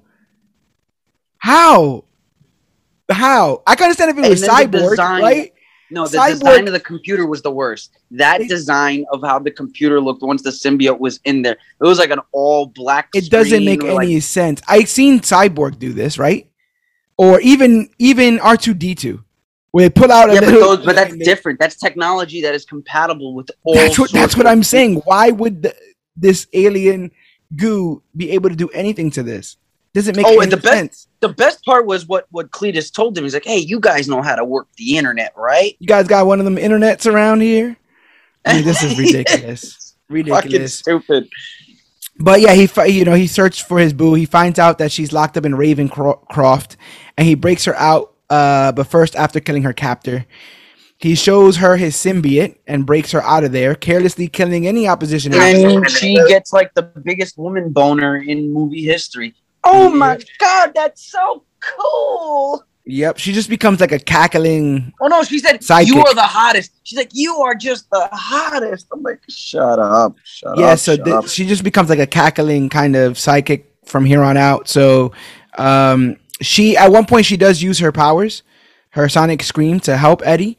And it's something that Carnage instantly hates and remarks he will hurt her if she does it again. So I'm like, okay, watch out for that, because that's definitely going to happen. No, and that also pissed me off, because it essentially meant nothing, because he like goes to strangle the shit out of her, like suffocate her. Yeah. And then you think you're going to get this big buildup where, okay, now Shriek is going to help Eddie and fight Carnage. My sister turned to me in that moment and said, I bet she's going to be the one to help defeat Carnage in the end. Nope. And I said, well, that, they seem to be, that's seemingly what they're setting that up for. I'll get to what I thought was going to happen when we get closer to that scene, but it what ended up happening was way funnier than anything I could think of. But but with Francis free, this twisted Bonnie and Clyde get ready for their nightmarish nuptials. Venom goes to Mrs. Chen and passes out. Mulligan surveys the scene at Ravencroft and demands Brock be brought in for questioning. As I'm taking my notes here, I look, there's only a half an hour left in the film. Yeah, literally. And I go, what happened? Nothing happened. What happened? Nothing happened. Nothing happened. So once they're... For an hour, George, an hour. You're sitting there for an hour, and all you get is... a weird breakup. Cletus Cassidy... ham-washed backstory. You get Venom and Eddie doing the same thing that they did in the first movie. You get Eddie and Anne doing the same thing they did in the first movie. Yeah. Like nothing. That was my biggest takeaway when I realized it yesterday. Because I was coming out of the theater and I'm walking home and I'm like, yo, did anything happen? Like, did we go anywhere? Where's the army? Where's the National Guard? Where are like the governmental troops? Odds are some of these events would trigger a bigger response than just sending the San Francisco Police Department out there to try to stop these things. That's something that pisses me off in comic book movies. It's like you are in New York. Yes, you're Venom or Spider-Man or whatever. You're in New York going through a world-ending cataclysmic event. Where's the fuck's the Avengers? Where's the X-Men? Where's and like you say, National Guard? Where's anybody? No. Every time these damn movies happen, look at Amazing Spider-Man, the first one, and you know how much I love that movie. Couldn't Brock just tell the police that it's susceptible to sound and fire? No, Anne tells Dr. Dan that. No, I'm saying, why doesn't Brock tell Mulligan that? No, yeah, I don't know. And my response did he just say, I don't know. Anne tells Dr. Dan. Instead, he's like, nah, I want to speak to my lawyer or whatever. When he could just be like, yeah, I know what's going on. Oh, who's going to be his lawyer? Matt Murdock? I also don't like Tom Hardy's blue-collar accent thing. Oh, you mean he's always talking like this? And yeah, I don't like a mix between San Francisco and Brooklyn. And New York. Yeah, it's like a weird Brooklyn, hey, you don't care about nobody but yourself. San Francisco. Yeah. Not a fan. But he calls Anne. Anne shows up. Eddie tells her she needs to find Venom, and that Eddie, if she does, Eddie will be able to fix all this afterwards. Anne starts by immediately going to Mrs. Chen's, which, thank God he was there, right? Because where else would she have gone after the fact? And she just went back to Eddie and said, "Yeah, I don't know. I'm tapped out, bro. I went. What is it? I went to your apartment. I went to your deli. I don't know. I've done nothing and I'm all out of ideas. But yeah, she notices that Venom is cohabitating inside Mrs. Chen's body. And then she, tell me if I'm wrong here, she then begins to flirt with Venom and like compliment him. Yes. She does the cliche. Hand big on the boy.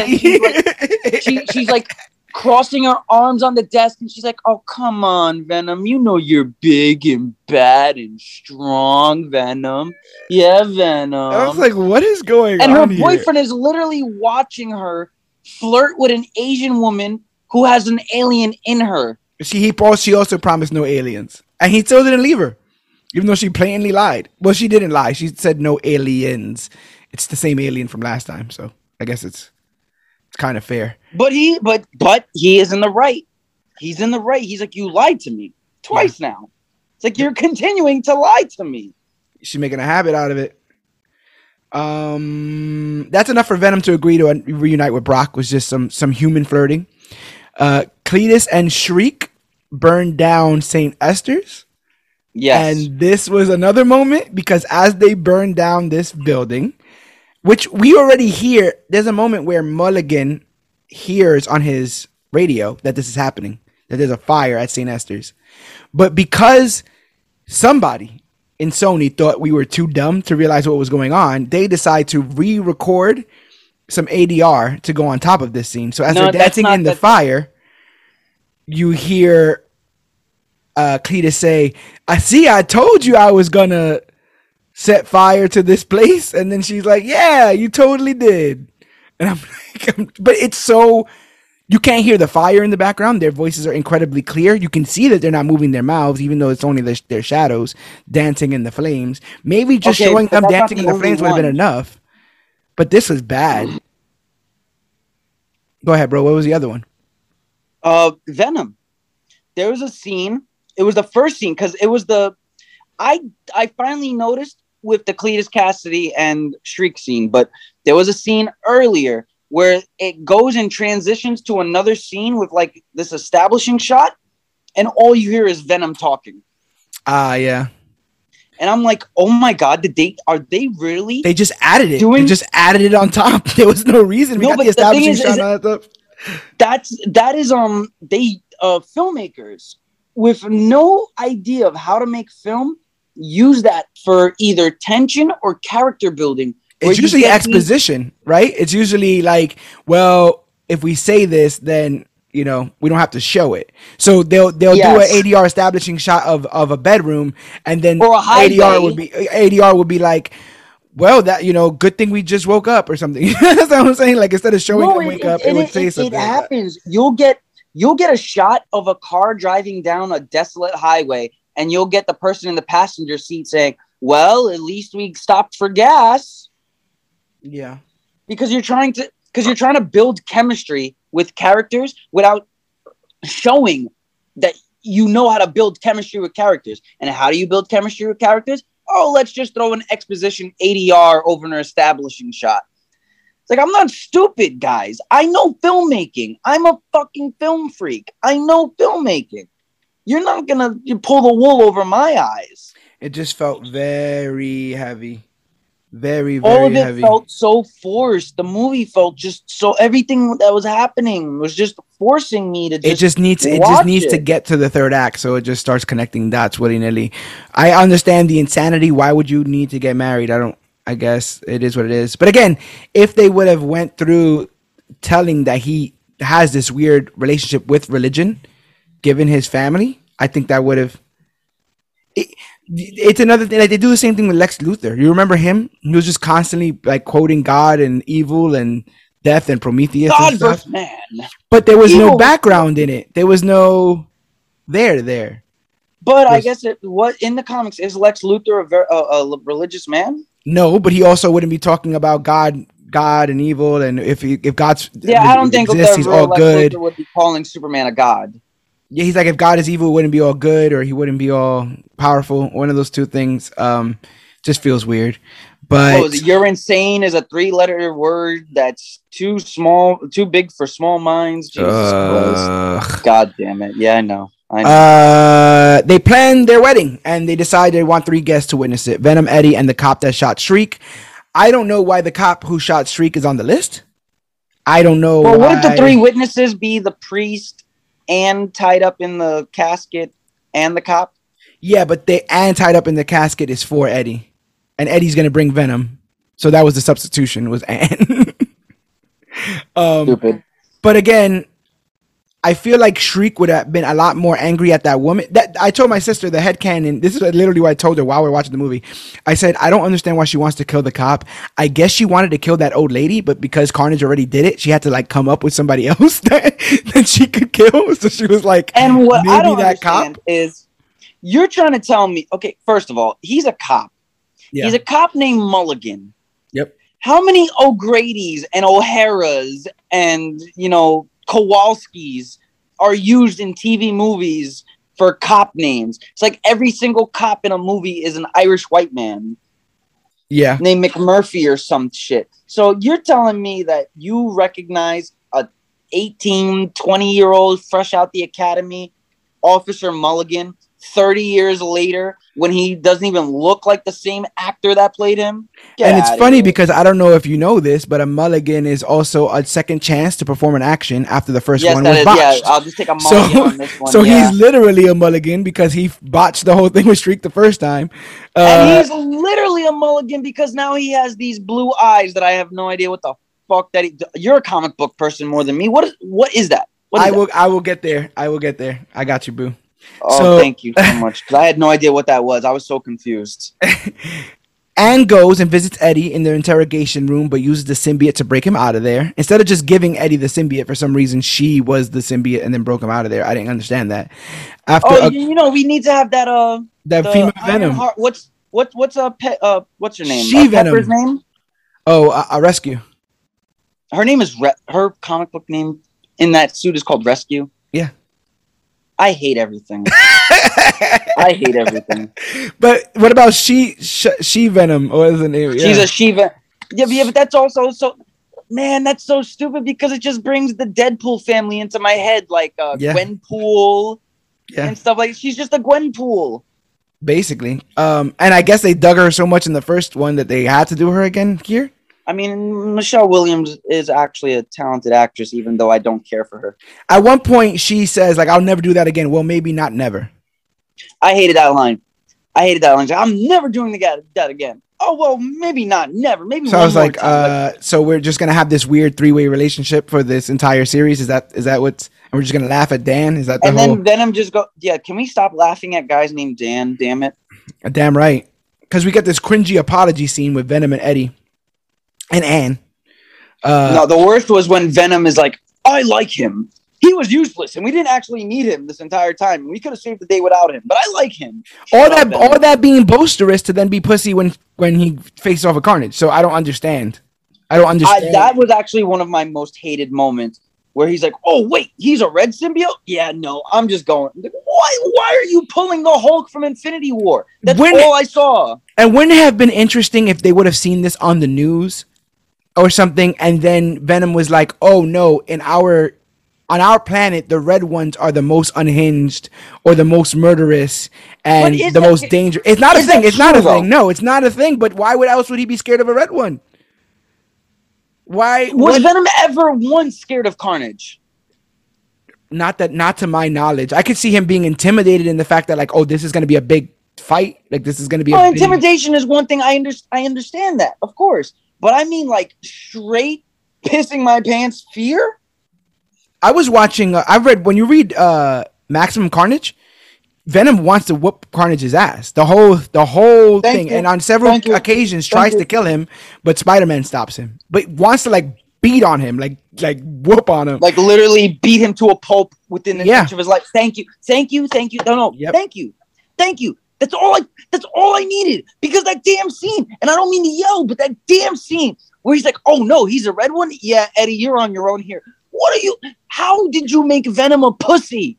All of this was for this. Was he only there because he thought he was going to fight a regular human man? I guess. I thought he was just going to eat a regular person, but is Carnage not been on the news? Does Venom or Eddie not watch the news? Did Eddie not fill Venom in? Well, there's this weird heavy-handed exposition where they keep alluding to the fact that everywhere everywhere that Cletus is, there's a monster. A monster shows up. And so I thought what they were alluding to was they were trying to get Eddie tricked into thinking that Venom has teamed up with Cletus. You know? And maybe that would have been a more interesting story. Maybe now that I think about it, maybe there should have been a part where, let's say they have that argument, and then the next time you see Cletus, Venom just goes on Cletus, then decides after a while he doesn't want to do it anymore, but leaves some behind. You know, that would have worked in my opinion. That would have been a better build up to Cletus getting the symbiote. Like, you know, the symbiote leaves Eddie and then goes to Venom, and Venom's like, nope, wait, actually, let's go back to Eddie. This is a better person. And this guy's ridiculous and wants to kill. I want that back. Yeah, you know, and takes a bit of it, or you know, there's a bit of it left over, and then they did it better in Spider-Man 3, and I will sit here and say that they did that shit. I just wish he looked better, man. It's still the same fundamental misunderstanding by Sony. In Spider-Man 3, Venom is just Black Spider-Man, and in this, Carnage is just Red Venom.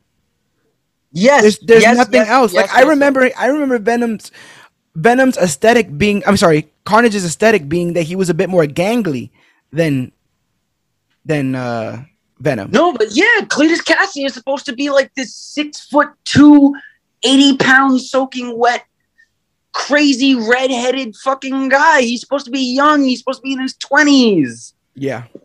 Weird. He's not supposed to be 50-year-old chicken hawk fucking Woody Harrelson speaking with a goddamn foghorn leghorn accent. Chicken hawk. Like, I can't take it no more. Mulligan goes en route to Eddie's location. Here's another funny moment. Mulligan's en route, right? What does he see, Dan, when he gets to Eddie's location? Do you remember? He sees Cletus just standing there. So he parks his car, opens the door, and runs. Oh, and he's 2 feet. Stop, Cletus Cassidy. He runs. He runs 10 inches. He runs from the door of his car to the front of his car. Yeah, I looked at my sister and went, why did he just do that? Why did he just... Put your hands up. Put your hands up. Right. Which hands? So boom. Cletus transforms into Carnage, apprehends the officer. Shriek herself goes to Brock's home. Now she's in full mustache twirling villain mode. She's talking to herself. She has a mink, I think. I think she does have a mink. After seeing a picture of Anne, she decides that she would be a good bait to lure Eddie and Venom in. She kidnaps her, even though the whole plan was to get her out of the house. But she kidnaps her and with Mulligan until they hold their twisted red wedding in a cathedral. We get a pull-out shot of the cathedral. We get that song that you love so much from The Big Lebowski. I roll my eyes. I say Dan's going to hate all of this. Yep. As soon as you get that fucking shot of the church and you're I'm like, oh my god, what makes a man, Mr. Brock? I'm like, oh boy. I hated that I can't believe they used that. This is gonna be the new Barracuda. This is gonna be the new this is gonna be the new, I'm just a girl. It's going to be like, if you want to add gravitas or a weird sense of twisted, weight. You're right. They're just gonna do this song now. That's just where it's at now. When you're right, you're right, and I will tell you that's gonna be the new psychotic, bombastic, and final battle song. You're just gonna get that. Do you know what that song is called by any chance? I'd like to look up like its usage. Let me see if I could. The only way I could fuck it, I think I have it on my phone somewhere, but I wouldn't even be able to begin to tell you. Song in Big Lebowski. I just looked up Venom 2 soundtrack. It's got to be something like in Latin or something, I'm assuming. I don't see a track listing here. Nope. What the hell? So what the hell is the point of that? Mom Spaghetti. Good old Mom Spaghetti. Isn't there like a website that tells you the songs in a movie? Yep, it's called Song Find, and that's exactly where I am. Huh. I'm on Songfind right now. Any bites there? Hotel California. Man, Venom. Oh no, that's actually just a real fucking. So I'm on TuneFind. That's what it was. TuneFind. Eddie Draws. Nope. Get Shriek. Venom Needs Food. The Great Escape. It's all the same people, seemingly. Unholy Matrimony. No, I don't see it at all. It's all the same. It's something like big. Like Golly. Did you look up? You looked at the Big Lebowski, right? So you have. Here it is. It's the Slavic Philharmonic Orchestra and Daniel Nazareth. What's the song title? Pictures at an exhibition, Night on Bear Mountain, in steeples of Central Asia. What? That's the name of the song? That's what it looks like. Okay. It says it's like 10 different pieces. I don't think I don't know. They don't have a thing of its usages, but that's going to be a whole nother thing. It's hilarious. That's what it was. I remember now. It is the Slavic Philharmonic, but it's Requiem in D minor. That's the name of the song. Requiem in D minor by the Slavic Philharmonic Orchestra. Requiem in D minor, Mozart's thing in music. Yeah. It says Eyes Wide Shut. I don't know if it's the same thing. Alien. No, because Eyes Wide Shut starts with a song that goes. What's the this is Requiem in D minor? Yep, Mozart. It's Requiem in D minor by Mozart.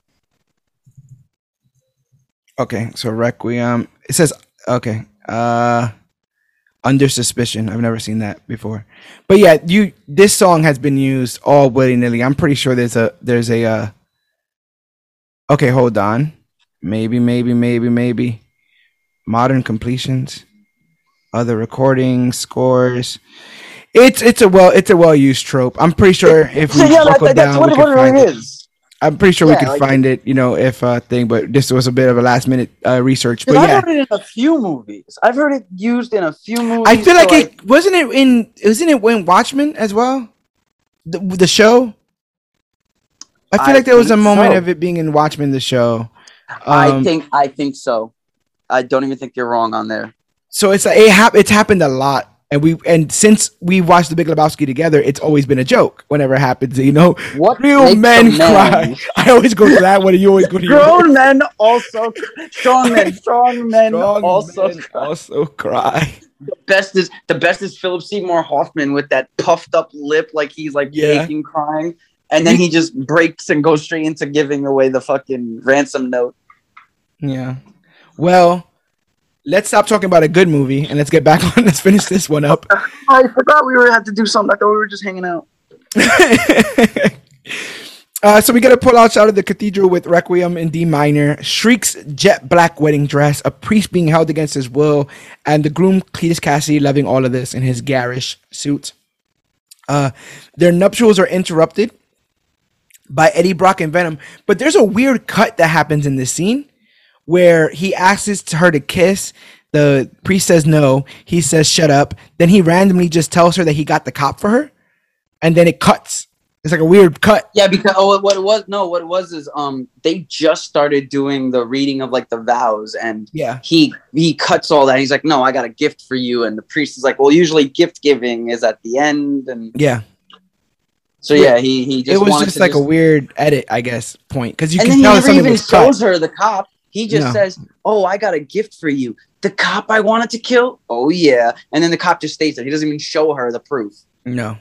So she just believes him word to mouth. He could be lying, and she just believes word to mouth. And some of these moments with him and this tendril give me really bad love sausage, like nostalgia, and I'm not happy about it, But he's got some definite love sausage visage going on here with that tendril. Oh my god, love sausage. Love sausage. So their nuptials are interrupted. I said that. When Cletus transforms into Carnage, Venom instantly retreats, believing himself to be no match. After some convincing, Venom returns and both sides do battle. Ann's husband Dan shows up to help matters, and Venom saves him before he's decapitated.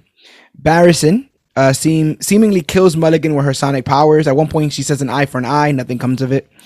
No, she pokes him. She's literally saying an eye for an eye while she's jamming her thumb in his eye. Is his eye gone? Nope. So nothing comes of So it. then nothing comes. So then nothing comes of it. Venom struggles to overpower Carnage, but learns that he and Cassidy are not cohesive as Carnage, and he sees Carnage attack Barrison for using her powers, which Cletus despises dearly. I think the best scenes were just Carnage repeatedly stabbing through Venom. I thought that was kind of evocative. It made me kind of cringe a bit. Ouch. No, I kind of did like that when you go to stab through Carnage and his whole body disappears except for the heart. You just literally see the heart in its same place, but he's missing every stab. But he's also doing the Iron Spider, kill mode thing with his tendrils, where he's just stabbing through the heart of Venom in his back and his arms and all that kind of stuff. It seemed pretty gnarly. I did like that effect there. Okay, so Venom, is there. Venom's there. Venom's there. Yeah. Venom's there in front of Cletus, right? And behind him is Shriek, right? And he says, we need fire and sound. And then goes, well, maybe just sound. And looks at, Shriek. So the whole movie stopped for me. And I go, okay, in this moment, she's going to realize that, Carnage has gone too far. Eddie has, because at this point, she's already even said, hey, babe, you've gone too far. This is too much. Right? So I'm like, okay, they're setting this up so that she has a change of heart and she helps Eddie win. Nope. And Eddie in his own head has thought, we need sound. Instead of looking to her and trying to plead with her to, make amends, he punches her. Yep. And knocks her down the bell tower. She literally used her power to stop Carnage, and then Venom looks at her and hits her. And she falls down, and I guess in doing so, she does scream, which is what he wanted her to do, but he could have just axed her. I think in that moment, she had already decided in her head that she didn't want to be on Carnage's side because Carnage wanted to kill her. She was going to be killed by Carnage because right. Carnage said she uses her powers again, and I'm going to kill her. But instead of teaming up, Eddie just knocks her down a chute, and she falls. And then she dies. That's Another thing is, in the comics, she can use her sonic sound to kind of fly, like Banshee. Yes. Oh, so that's what she was trying to do. I thought so. I thought that's what they were going for. No, but instead, in my head. Yeah, go ahead. In my head, when I saw that final scene for her, what I thought she was doing was I thought she was going to use the powers to push the bell up. Yes. Seemingly, that's what it looked like was going to happen. But again, nothing visual. None of the visual hints lead to anything satisfying because your mind connects the dots. It reminds me of Breaking Bad. Breaking Bad was so good at this. They let your mind connect the dots, and then they showed you the eventual end of that math. Like season 2, for example, down over ABQ 737. Every episode that was opening with that black and white flash forward right outside Walt's house. And then even the last flash forward showed 2 dead bodies on Walt's driveway. And you're like, whoa, what is going on? I often point to the scene of the plate and Crazy 8 where not a single word is said. Nothing is said. It lets your mind do the math. Nothing is said at all. You see him looking for pieces. You see him missing a piece. You see his mind wander. You're wondering what he's thinking about. And then you put 2 and 2 together. No, but that was the best part about that scene was he throws out the plate and then he starts going through the garbage and he's like, wait, what is he doing? And he starts putting the pieces together and you're like, oh shit, the plate broke and a piece must have slid. It's like, oh fuck. But you do your own math with it. And so here you're like, oh, sound. She does sound. They both don't like Carnage. They're gonna team up. I already said Venom, Carnage on fire. So so we're right here. But nope, he knocks her down a bell tower. Her sonic blast causes both symbiotes to separate in a very Black Panther like moment. And then that happens throughout this fight with the bell. Yeah, and you hit me up like, didn't Black Panther have an ending like that? I'm like, yep, the vibranium train that going through takes away their powers for 1 split second. It's ridiculous. The cathedral collapses in on itself, and the falling bell. I felt that sigh. Because we're going to get to the end, and the end is nothing. The bell falls on Shriek and kills her. Venom saves Brock by bonding with him just before the impact. Carnage tries to bond with Cassidy, but Venom just steps on it and then eats it. Says it doesn't taste good. And then says that doesn't taste good. Yep. Cassidy begs Brock to let him live, saying that he only wanted Brock to be a friend, and Brock apologizes, but lets Venom decapitate Cassidy. While Brock, Venom, Ann, and Dan escape, a still living Mulligan's eyes flash blue. What the fuck? When that happened, my sister turned to me and goes, "What the fuck was that about?" And I told her, I don't know, but after a quick Google, I found out that this gentleman, if you want to know, this gentleman, Percy Mulligan. I'm gonna call him Percy because his first name is P, and I don't know what the P stands for, so I'm gonna call him Percy. It's Percival, like Percy, yeah, Percival. Percival. No, I don't know. No, I don't think it's true. No, I don't think that's right. It's probably like Peter or something. I was just saying Percival because I think it's a ridiculous name. I thought you were confirming my fucking genius because I do this too much, where I'm just too much of a genius sometimes for my own good. Patrick. He's Patrick. Patrick Percy Mulligan. Sounds better. Yeah, it does. So Toxin is his character. Toxin. He's Toxin. Yeah. I know the character Toxin by why does his eyes turn blue? Because he has White Walker in him. My Game of Thrones fans will know what I'm talking about. There you go. That makes a lot of sense. And with Kit Harington showing up in Eternals, I think this is connecting a couple of dots here. Robb Stark. You can't forget about Robb Stark. There you go. Now we just got to bring in Jean Grey and Wolfsbane, and we'll have a whole family reunion. But it was very weird for them to do that. That was the most like sequel-y bait thing possible. And again, I think I'm a pretty in-depth comic reader, and I had to look it up. So what the hell did they expect? They thought people were going to pop for that? I don't know. It seems weird to put that in there. They really thought people were going to pop for that. Like the theater was just going to explode. Listen, I watched this movie at 12 o'clock in the afternoon on a Friday, and I had 6 people in the theater with me. Ain't no one popped for that eye shit. Ain't no one even popped for half of this movie. No, the theater was silent except for the one girl explaining to her friend that none of this happens in comics. So there's that. So at least, that girl has a good friend. It's absolutely ridiculous. So boom.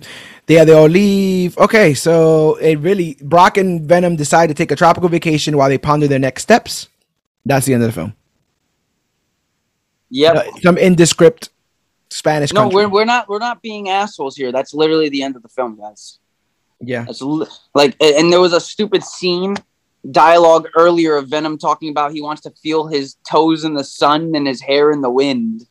And then the movie ends with Venom crinkling his toes on the hot sand on a beach. Why? Because, George, that's it. Just because. Oh, look, I found on here, there's a enter the sweepstakes for your chance to get a Sony prize pack for Venom. You know what's one of the things? The red motorcycle helmet. They can kiss my ass. Bro, they did that for a reason. They can kiss my ass. So, are you ready for the only thing in this worth talking about? Which is technically not even worth talking about. And I was about to say, and still incredibly lazy. I said it I don't know if you heard me when I told you guys about it in the group chat, but I was like, this is just, doesn't make any fucking sense. No, what was the first thing that I told you when I left that theater? That end credit scene raped me. It was lazy. Yeah, he said it was lazy. It was forced. Yeah. So forced. So Venom tells Brock about the symbiote's knowledge of other universes, and a blinding light transports them from their hotel room to another room where they watch J. Jonah Jameson reveal Spider-Man's identity as Peter Parker on the television, and Venom remarks that, he's interested in I guess, Spider-Man. And then licks the screen.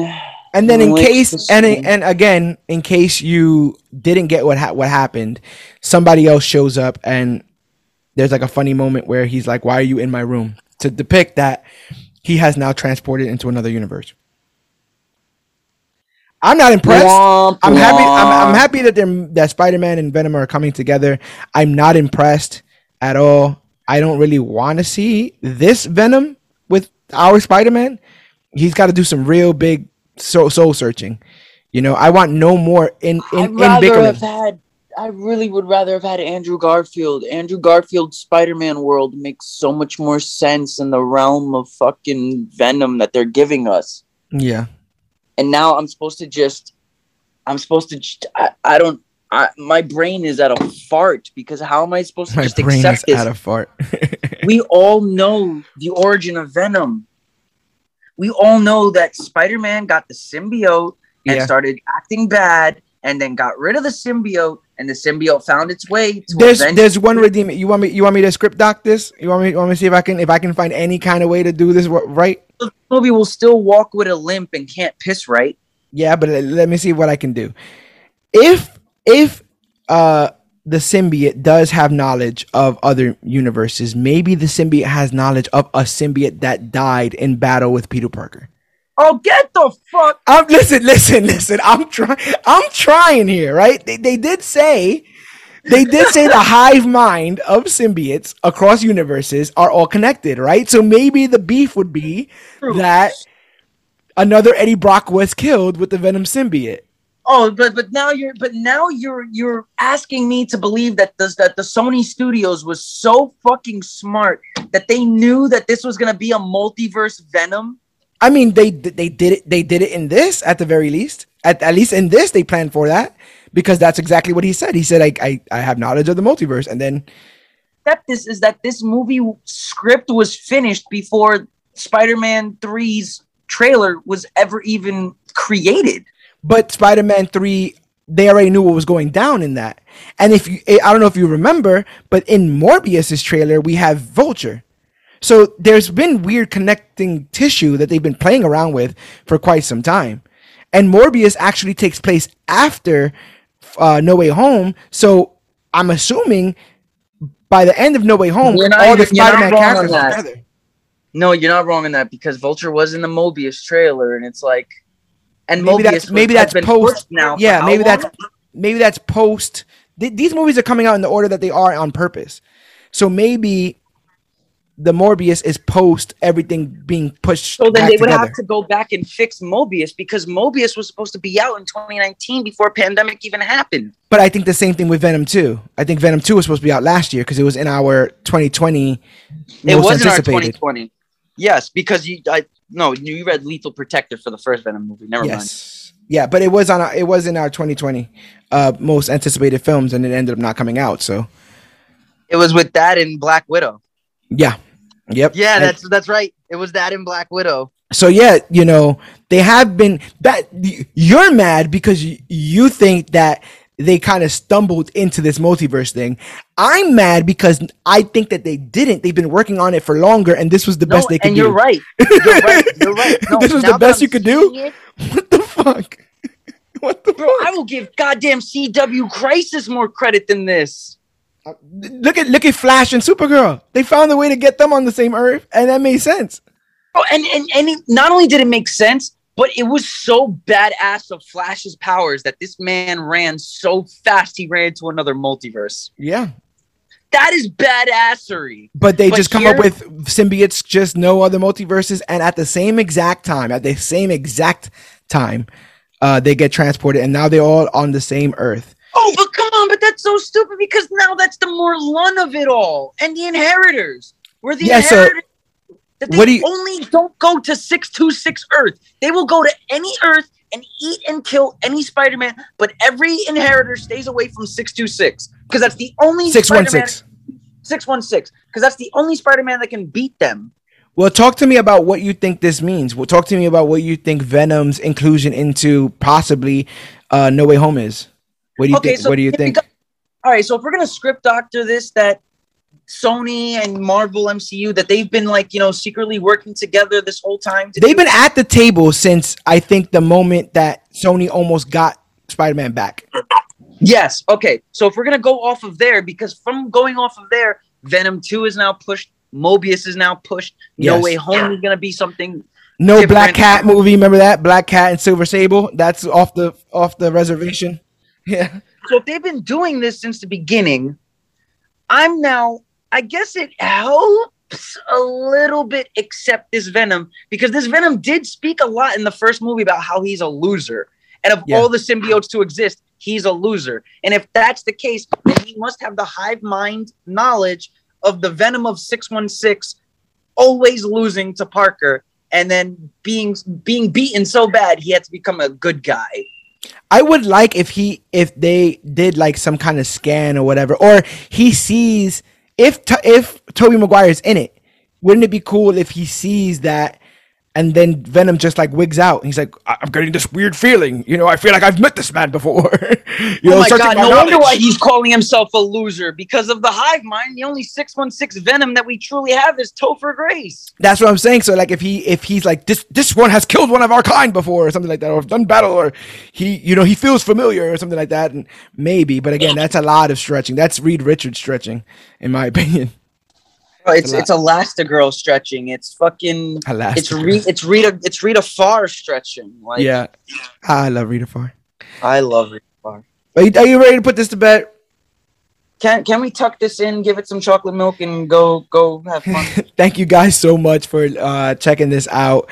Thank you guys for allowing me to just be pissed off for 2 hours. I think eventually when I do get you down here or I end up going over there, we got to do Venom 1 as a commentary track. I think I'm ready to get in there and do that. But I want to thank all of you guys for listening to this thing.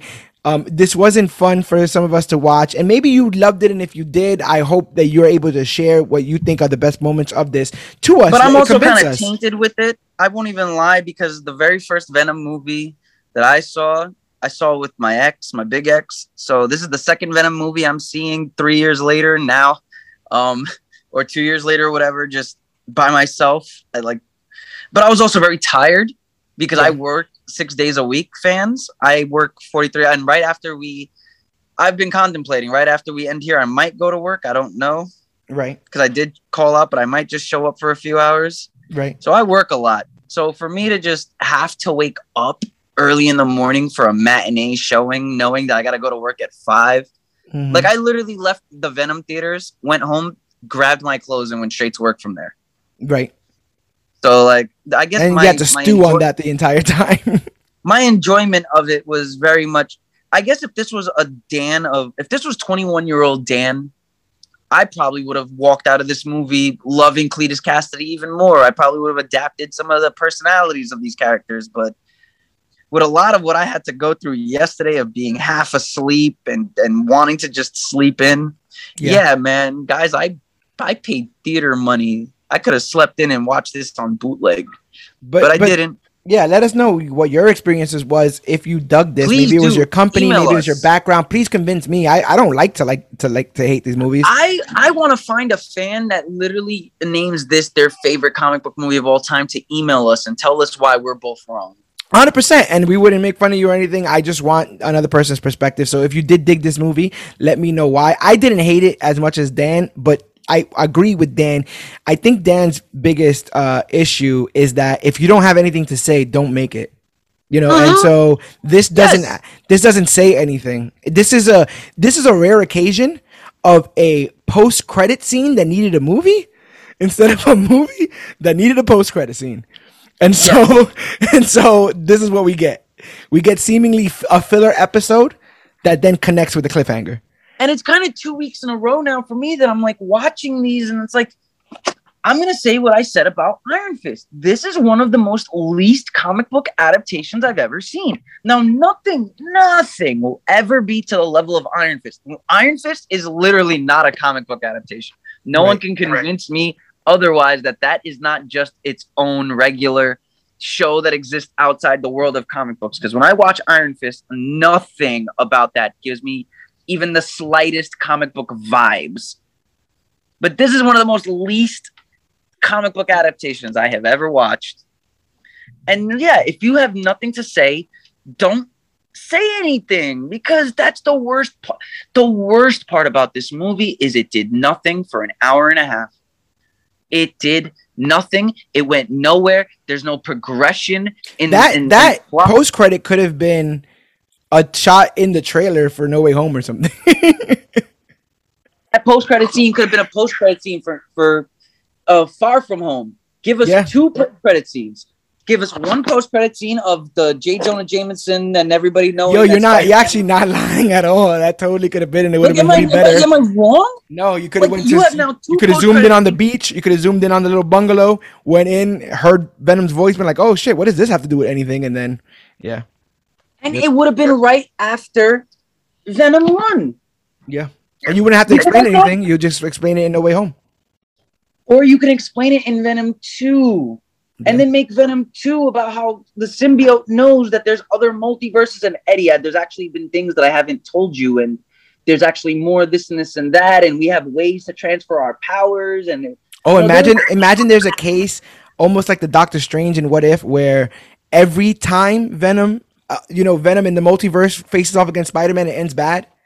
So there's like this anger of in the symbiote towards any Spider-Man, because it's just like an instinctual cats and dogs kind of situation. Now you have your end credit scene. You have Venom seeing Peter Parker Spider-Man, and his words could be, "Finally, I've found you," or "We meet again, young Parker." Something.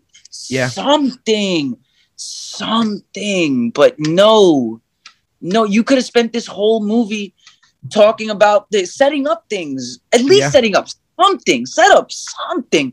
But you waited for your mid-credit scene to set up something that has nothing to do with even your movie now. Right. Another franchise of another studio of another character. Oh, and just sliding in the idea of multiversal knowledge, like just the idea that, oh yeah, by the way, I can also tap into the multiverse. You want to see? Like, that was very weird. I was like, what? What? Okay. Yeah, no. Like, all right. That is now the 4th show or 5th show now, or 5th thing now in comic books in 2021 that it's about multiverse. Yeah, man, they're busting the door open. The Flash. Like, all of this is just Far From Home, No Way Home. All of the. Why is 2021 just talking about multiverses? Like, CW capped off 2020 in December with The Crisis, and then the rest of 2021 was Marvel saying, "You know what? We can do it, but better." They did the damn fucking Pedro Pascal meme. Your multiverse idea could be good, but it could be better. Absolutely ridiculous. All right, people. Join us next week as we talk What If. Cloudus Maximus is going to be on the episode. He hasn't been around for quite some time. I'm excited to chat with him about that.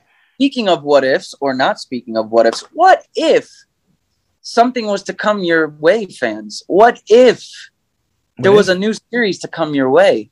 Especially after we have the wonderful George reacting to Superman and Lois, if none of you have seen, please do. I'm getting emotional out there, B. I'm getting emotional. This man's thumbnails alone should be enough to sell you. Because everyone knows, I watch reactions. Reactions is my literal bread and butter. I love it. So this man knows what he is doing. And whoever you are paying to edit your thumbnails and videos, they know. Oh, I do the thumbnails. They do the videos. Oh, you do the thumbnails? Then you know what you're doing. And this guy, fans, I'm telling you, what if reactions become a CBC thing? Well, there's only one way to find out if that is actually going to become a CBC thing, and that's to go to comicbookclick.com, which is the one stop for everything that we do at Comic Book Click, including every single episode of the Major Issues podcast, which, while we have already surpassed 200 episodes, we have not surpassed 200 issues. I believe this is 197, if I'm not mistaken. Because annuals and specials. Because of our annuals and specials. Yep. So, get ready for the. I can actually tell you right now because of my podcast app, because for some reason it likes to differentiate issues and episodes. So this is 198. Right now, as of Venom 2, Let There Be Carnage, we would be at episode 203, but we would be at 198. 198. So this is episode 203. Oh, yes. This is why. Episode 200 will be tackling one of my favorite stories / characters. We will be tackling Batman Under the Hood to get ready for Titans. So that will be episode 200. Yes. I love Jason Todd. It's my jam. So he's a Jason Todd fanatic. I dressed up as Jason Todd for Comic-Con. So with For the Comic-Con. crowbar and everything, yeah. So that's my jam. So next week it Yeah, will but be you What also If. did Deathstorm Batman for a movie you don't like, so To be fair, I did it from you just actually a a bit. comic I did. I did it from a comic I did that was then adapted to a movie I didn't. So to be fair, that was the distinction there. But Okay, all right. but go to comicbookclick.com, check out all of our free stuff, but then consider becoming a Patreon at patreon.com/CBC Clubhouse. And you can do so by going and clicking that support comic book click button as soon as you get there. Once you get there, for as little as $3 a month, 10 cents a day, you can help support us independent content creators as we do try our best to come up with new content for you guys. The donation may seem little, but I'm telling you guys, it helps us afford better hardware, better software, the edits that need to be done on these videos, and it really goes a long way. Put it to you this way, guys. If 5 of you was to subscribe for the $3 a month thing, that can help us continue to put our podcast up on Podbean that has to be paid. 15 a month, $15 a month. So like that would totally help us just on the cost of putting the episodes out for free, which we have no problem doing. But we actually want to tackle more stuff and just asking for a bit of support in that aspect. But go to comicbookclick.com. Just if you want to see more things instead of listening to a podcast or seeing social media posts, if you want to see more reactions like George's reactions, if you want to see more CBC commentary and watch terrible movies, like there's so much things that we could do, but unfortunately, the way the world works, it will have to be behind a paywall. Yes, but if you love us and if you love the content, you will have no problem paying that 10 cents a day. Yeah, right now doing anything other than the podcast and a few other projects is a bit costly. So we are keeping that stuff exclusive for those who are willing to help us get to those goals. And if you're part of the clique, you are a member of the clique. That's how that works. Once you start helping us financially, like you might as well be in on these meetings because you are also going to have a chance to go to Patreon and help us decide some of the stuff we want to tackle, get exclusive access to early episodes of the reaction series and, CBC commentaries, like you said earlier. We're really trying to do our best. Our Patreon members is why George had to rewatch Man of Steel. Yes, exactly. And that was a hell of a commentary. So check that out. We also want to hear from you guys. So reach out to us at facebook.com/comicbookclick, Instagram at comicbookclick, or use the hashtag comicbookclick to talk about the newest, hottest, latest, and greatest things to come to comic books and comic book media.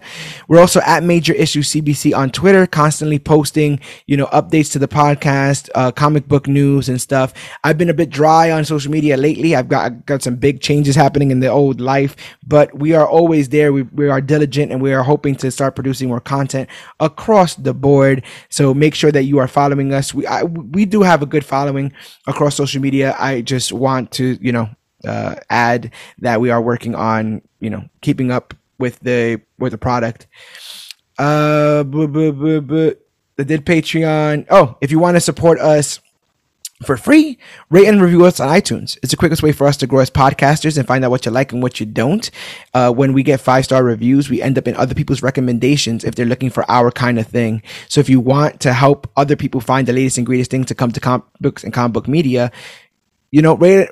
You can share us, you can tell a friend to tell a friend, or you can just rate and review us on iTunes, and other people will find us organically because of that. If you love the Venom movie, you probably don't want to do any of that right now, but keep listening because odds are your views will align with us some way. And again, whenever we get to a point like this, if your views are way stronger than ours, email us your views and we will express them right here on the podcast because odds are somebody else feels the same way. And we want all of our audience to connect with one another. I said all of this pretty fast. I feel like I'm missing something. I did Patreon. TeePublic. Also, we got merch on there, exclusively designed by me. Go ahead and grab some shirts. Oh man, listen, this guy has some great merch, and get it while it's hot, get it while it's there, because sometimes Disney, it could be a limited edition. Yes, it is. And then when you have it forever, baby. You have that CBC shirt that they pull down forever. That Love Will Save limited edition CB shirt that no one else has. Yeah, exactly. So get a chance to get yourself something exclusive at tpublic.com slash comic book click. But I think that's all for now. You put the social media plugs, you put the CBC commentary plugs, you put the YouTube plug, the merch plug. Sometimes when I don't do them in order, I feel like I'm missing something, but that doesn't seem to be the case. I think we're all good on this. But what if episodes to know exactly what you're talking about? So don't worry, I'll help you with anything you forget. But what if I am missing something? The only way to find out is to tune into next week's episode where we cover all 9 episodes of What If. Check them out. Tell us which ones are your favorite and join us next week on the Major Issues Podcast. But my name is George Serrano, a.k.a. The Don. I am Dan, the comic book man. And this has been our Venom 2 post-credit recap and review. And remember, whether you have split personalities, are irredeemable, feel like you wasted an hour and a half, or have a sonic scream, whether you dig the symbiote, are ready for the multiverse, or just want to see some carnage, don't forget that we are the Click, and never forget that you, yes, you, are worthy.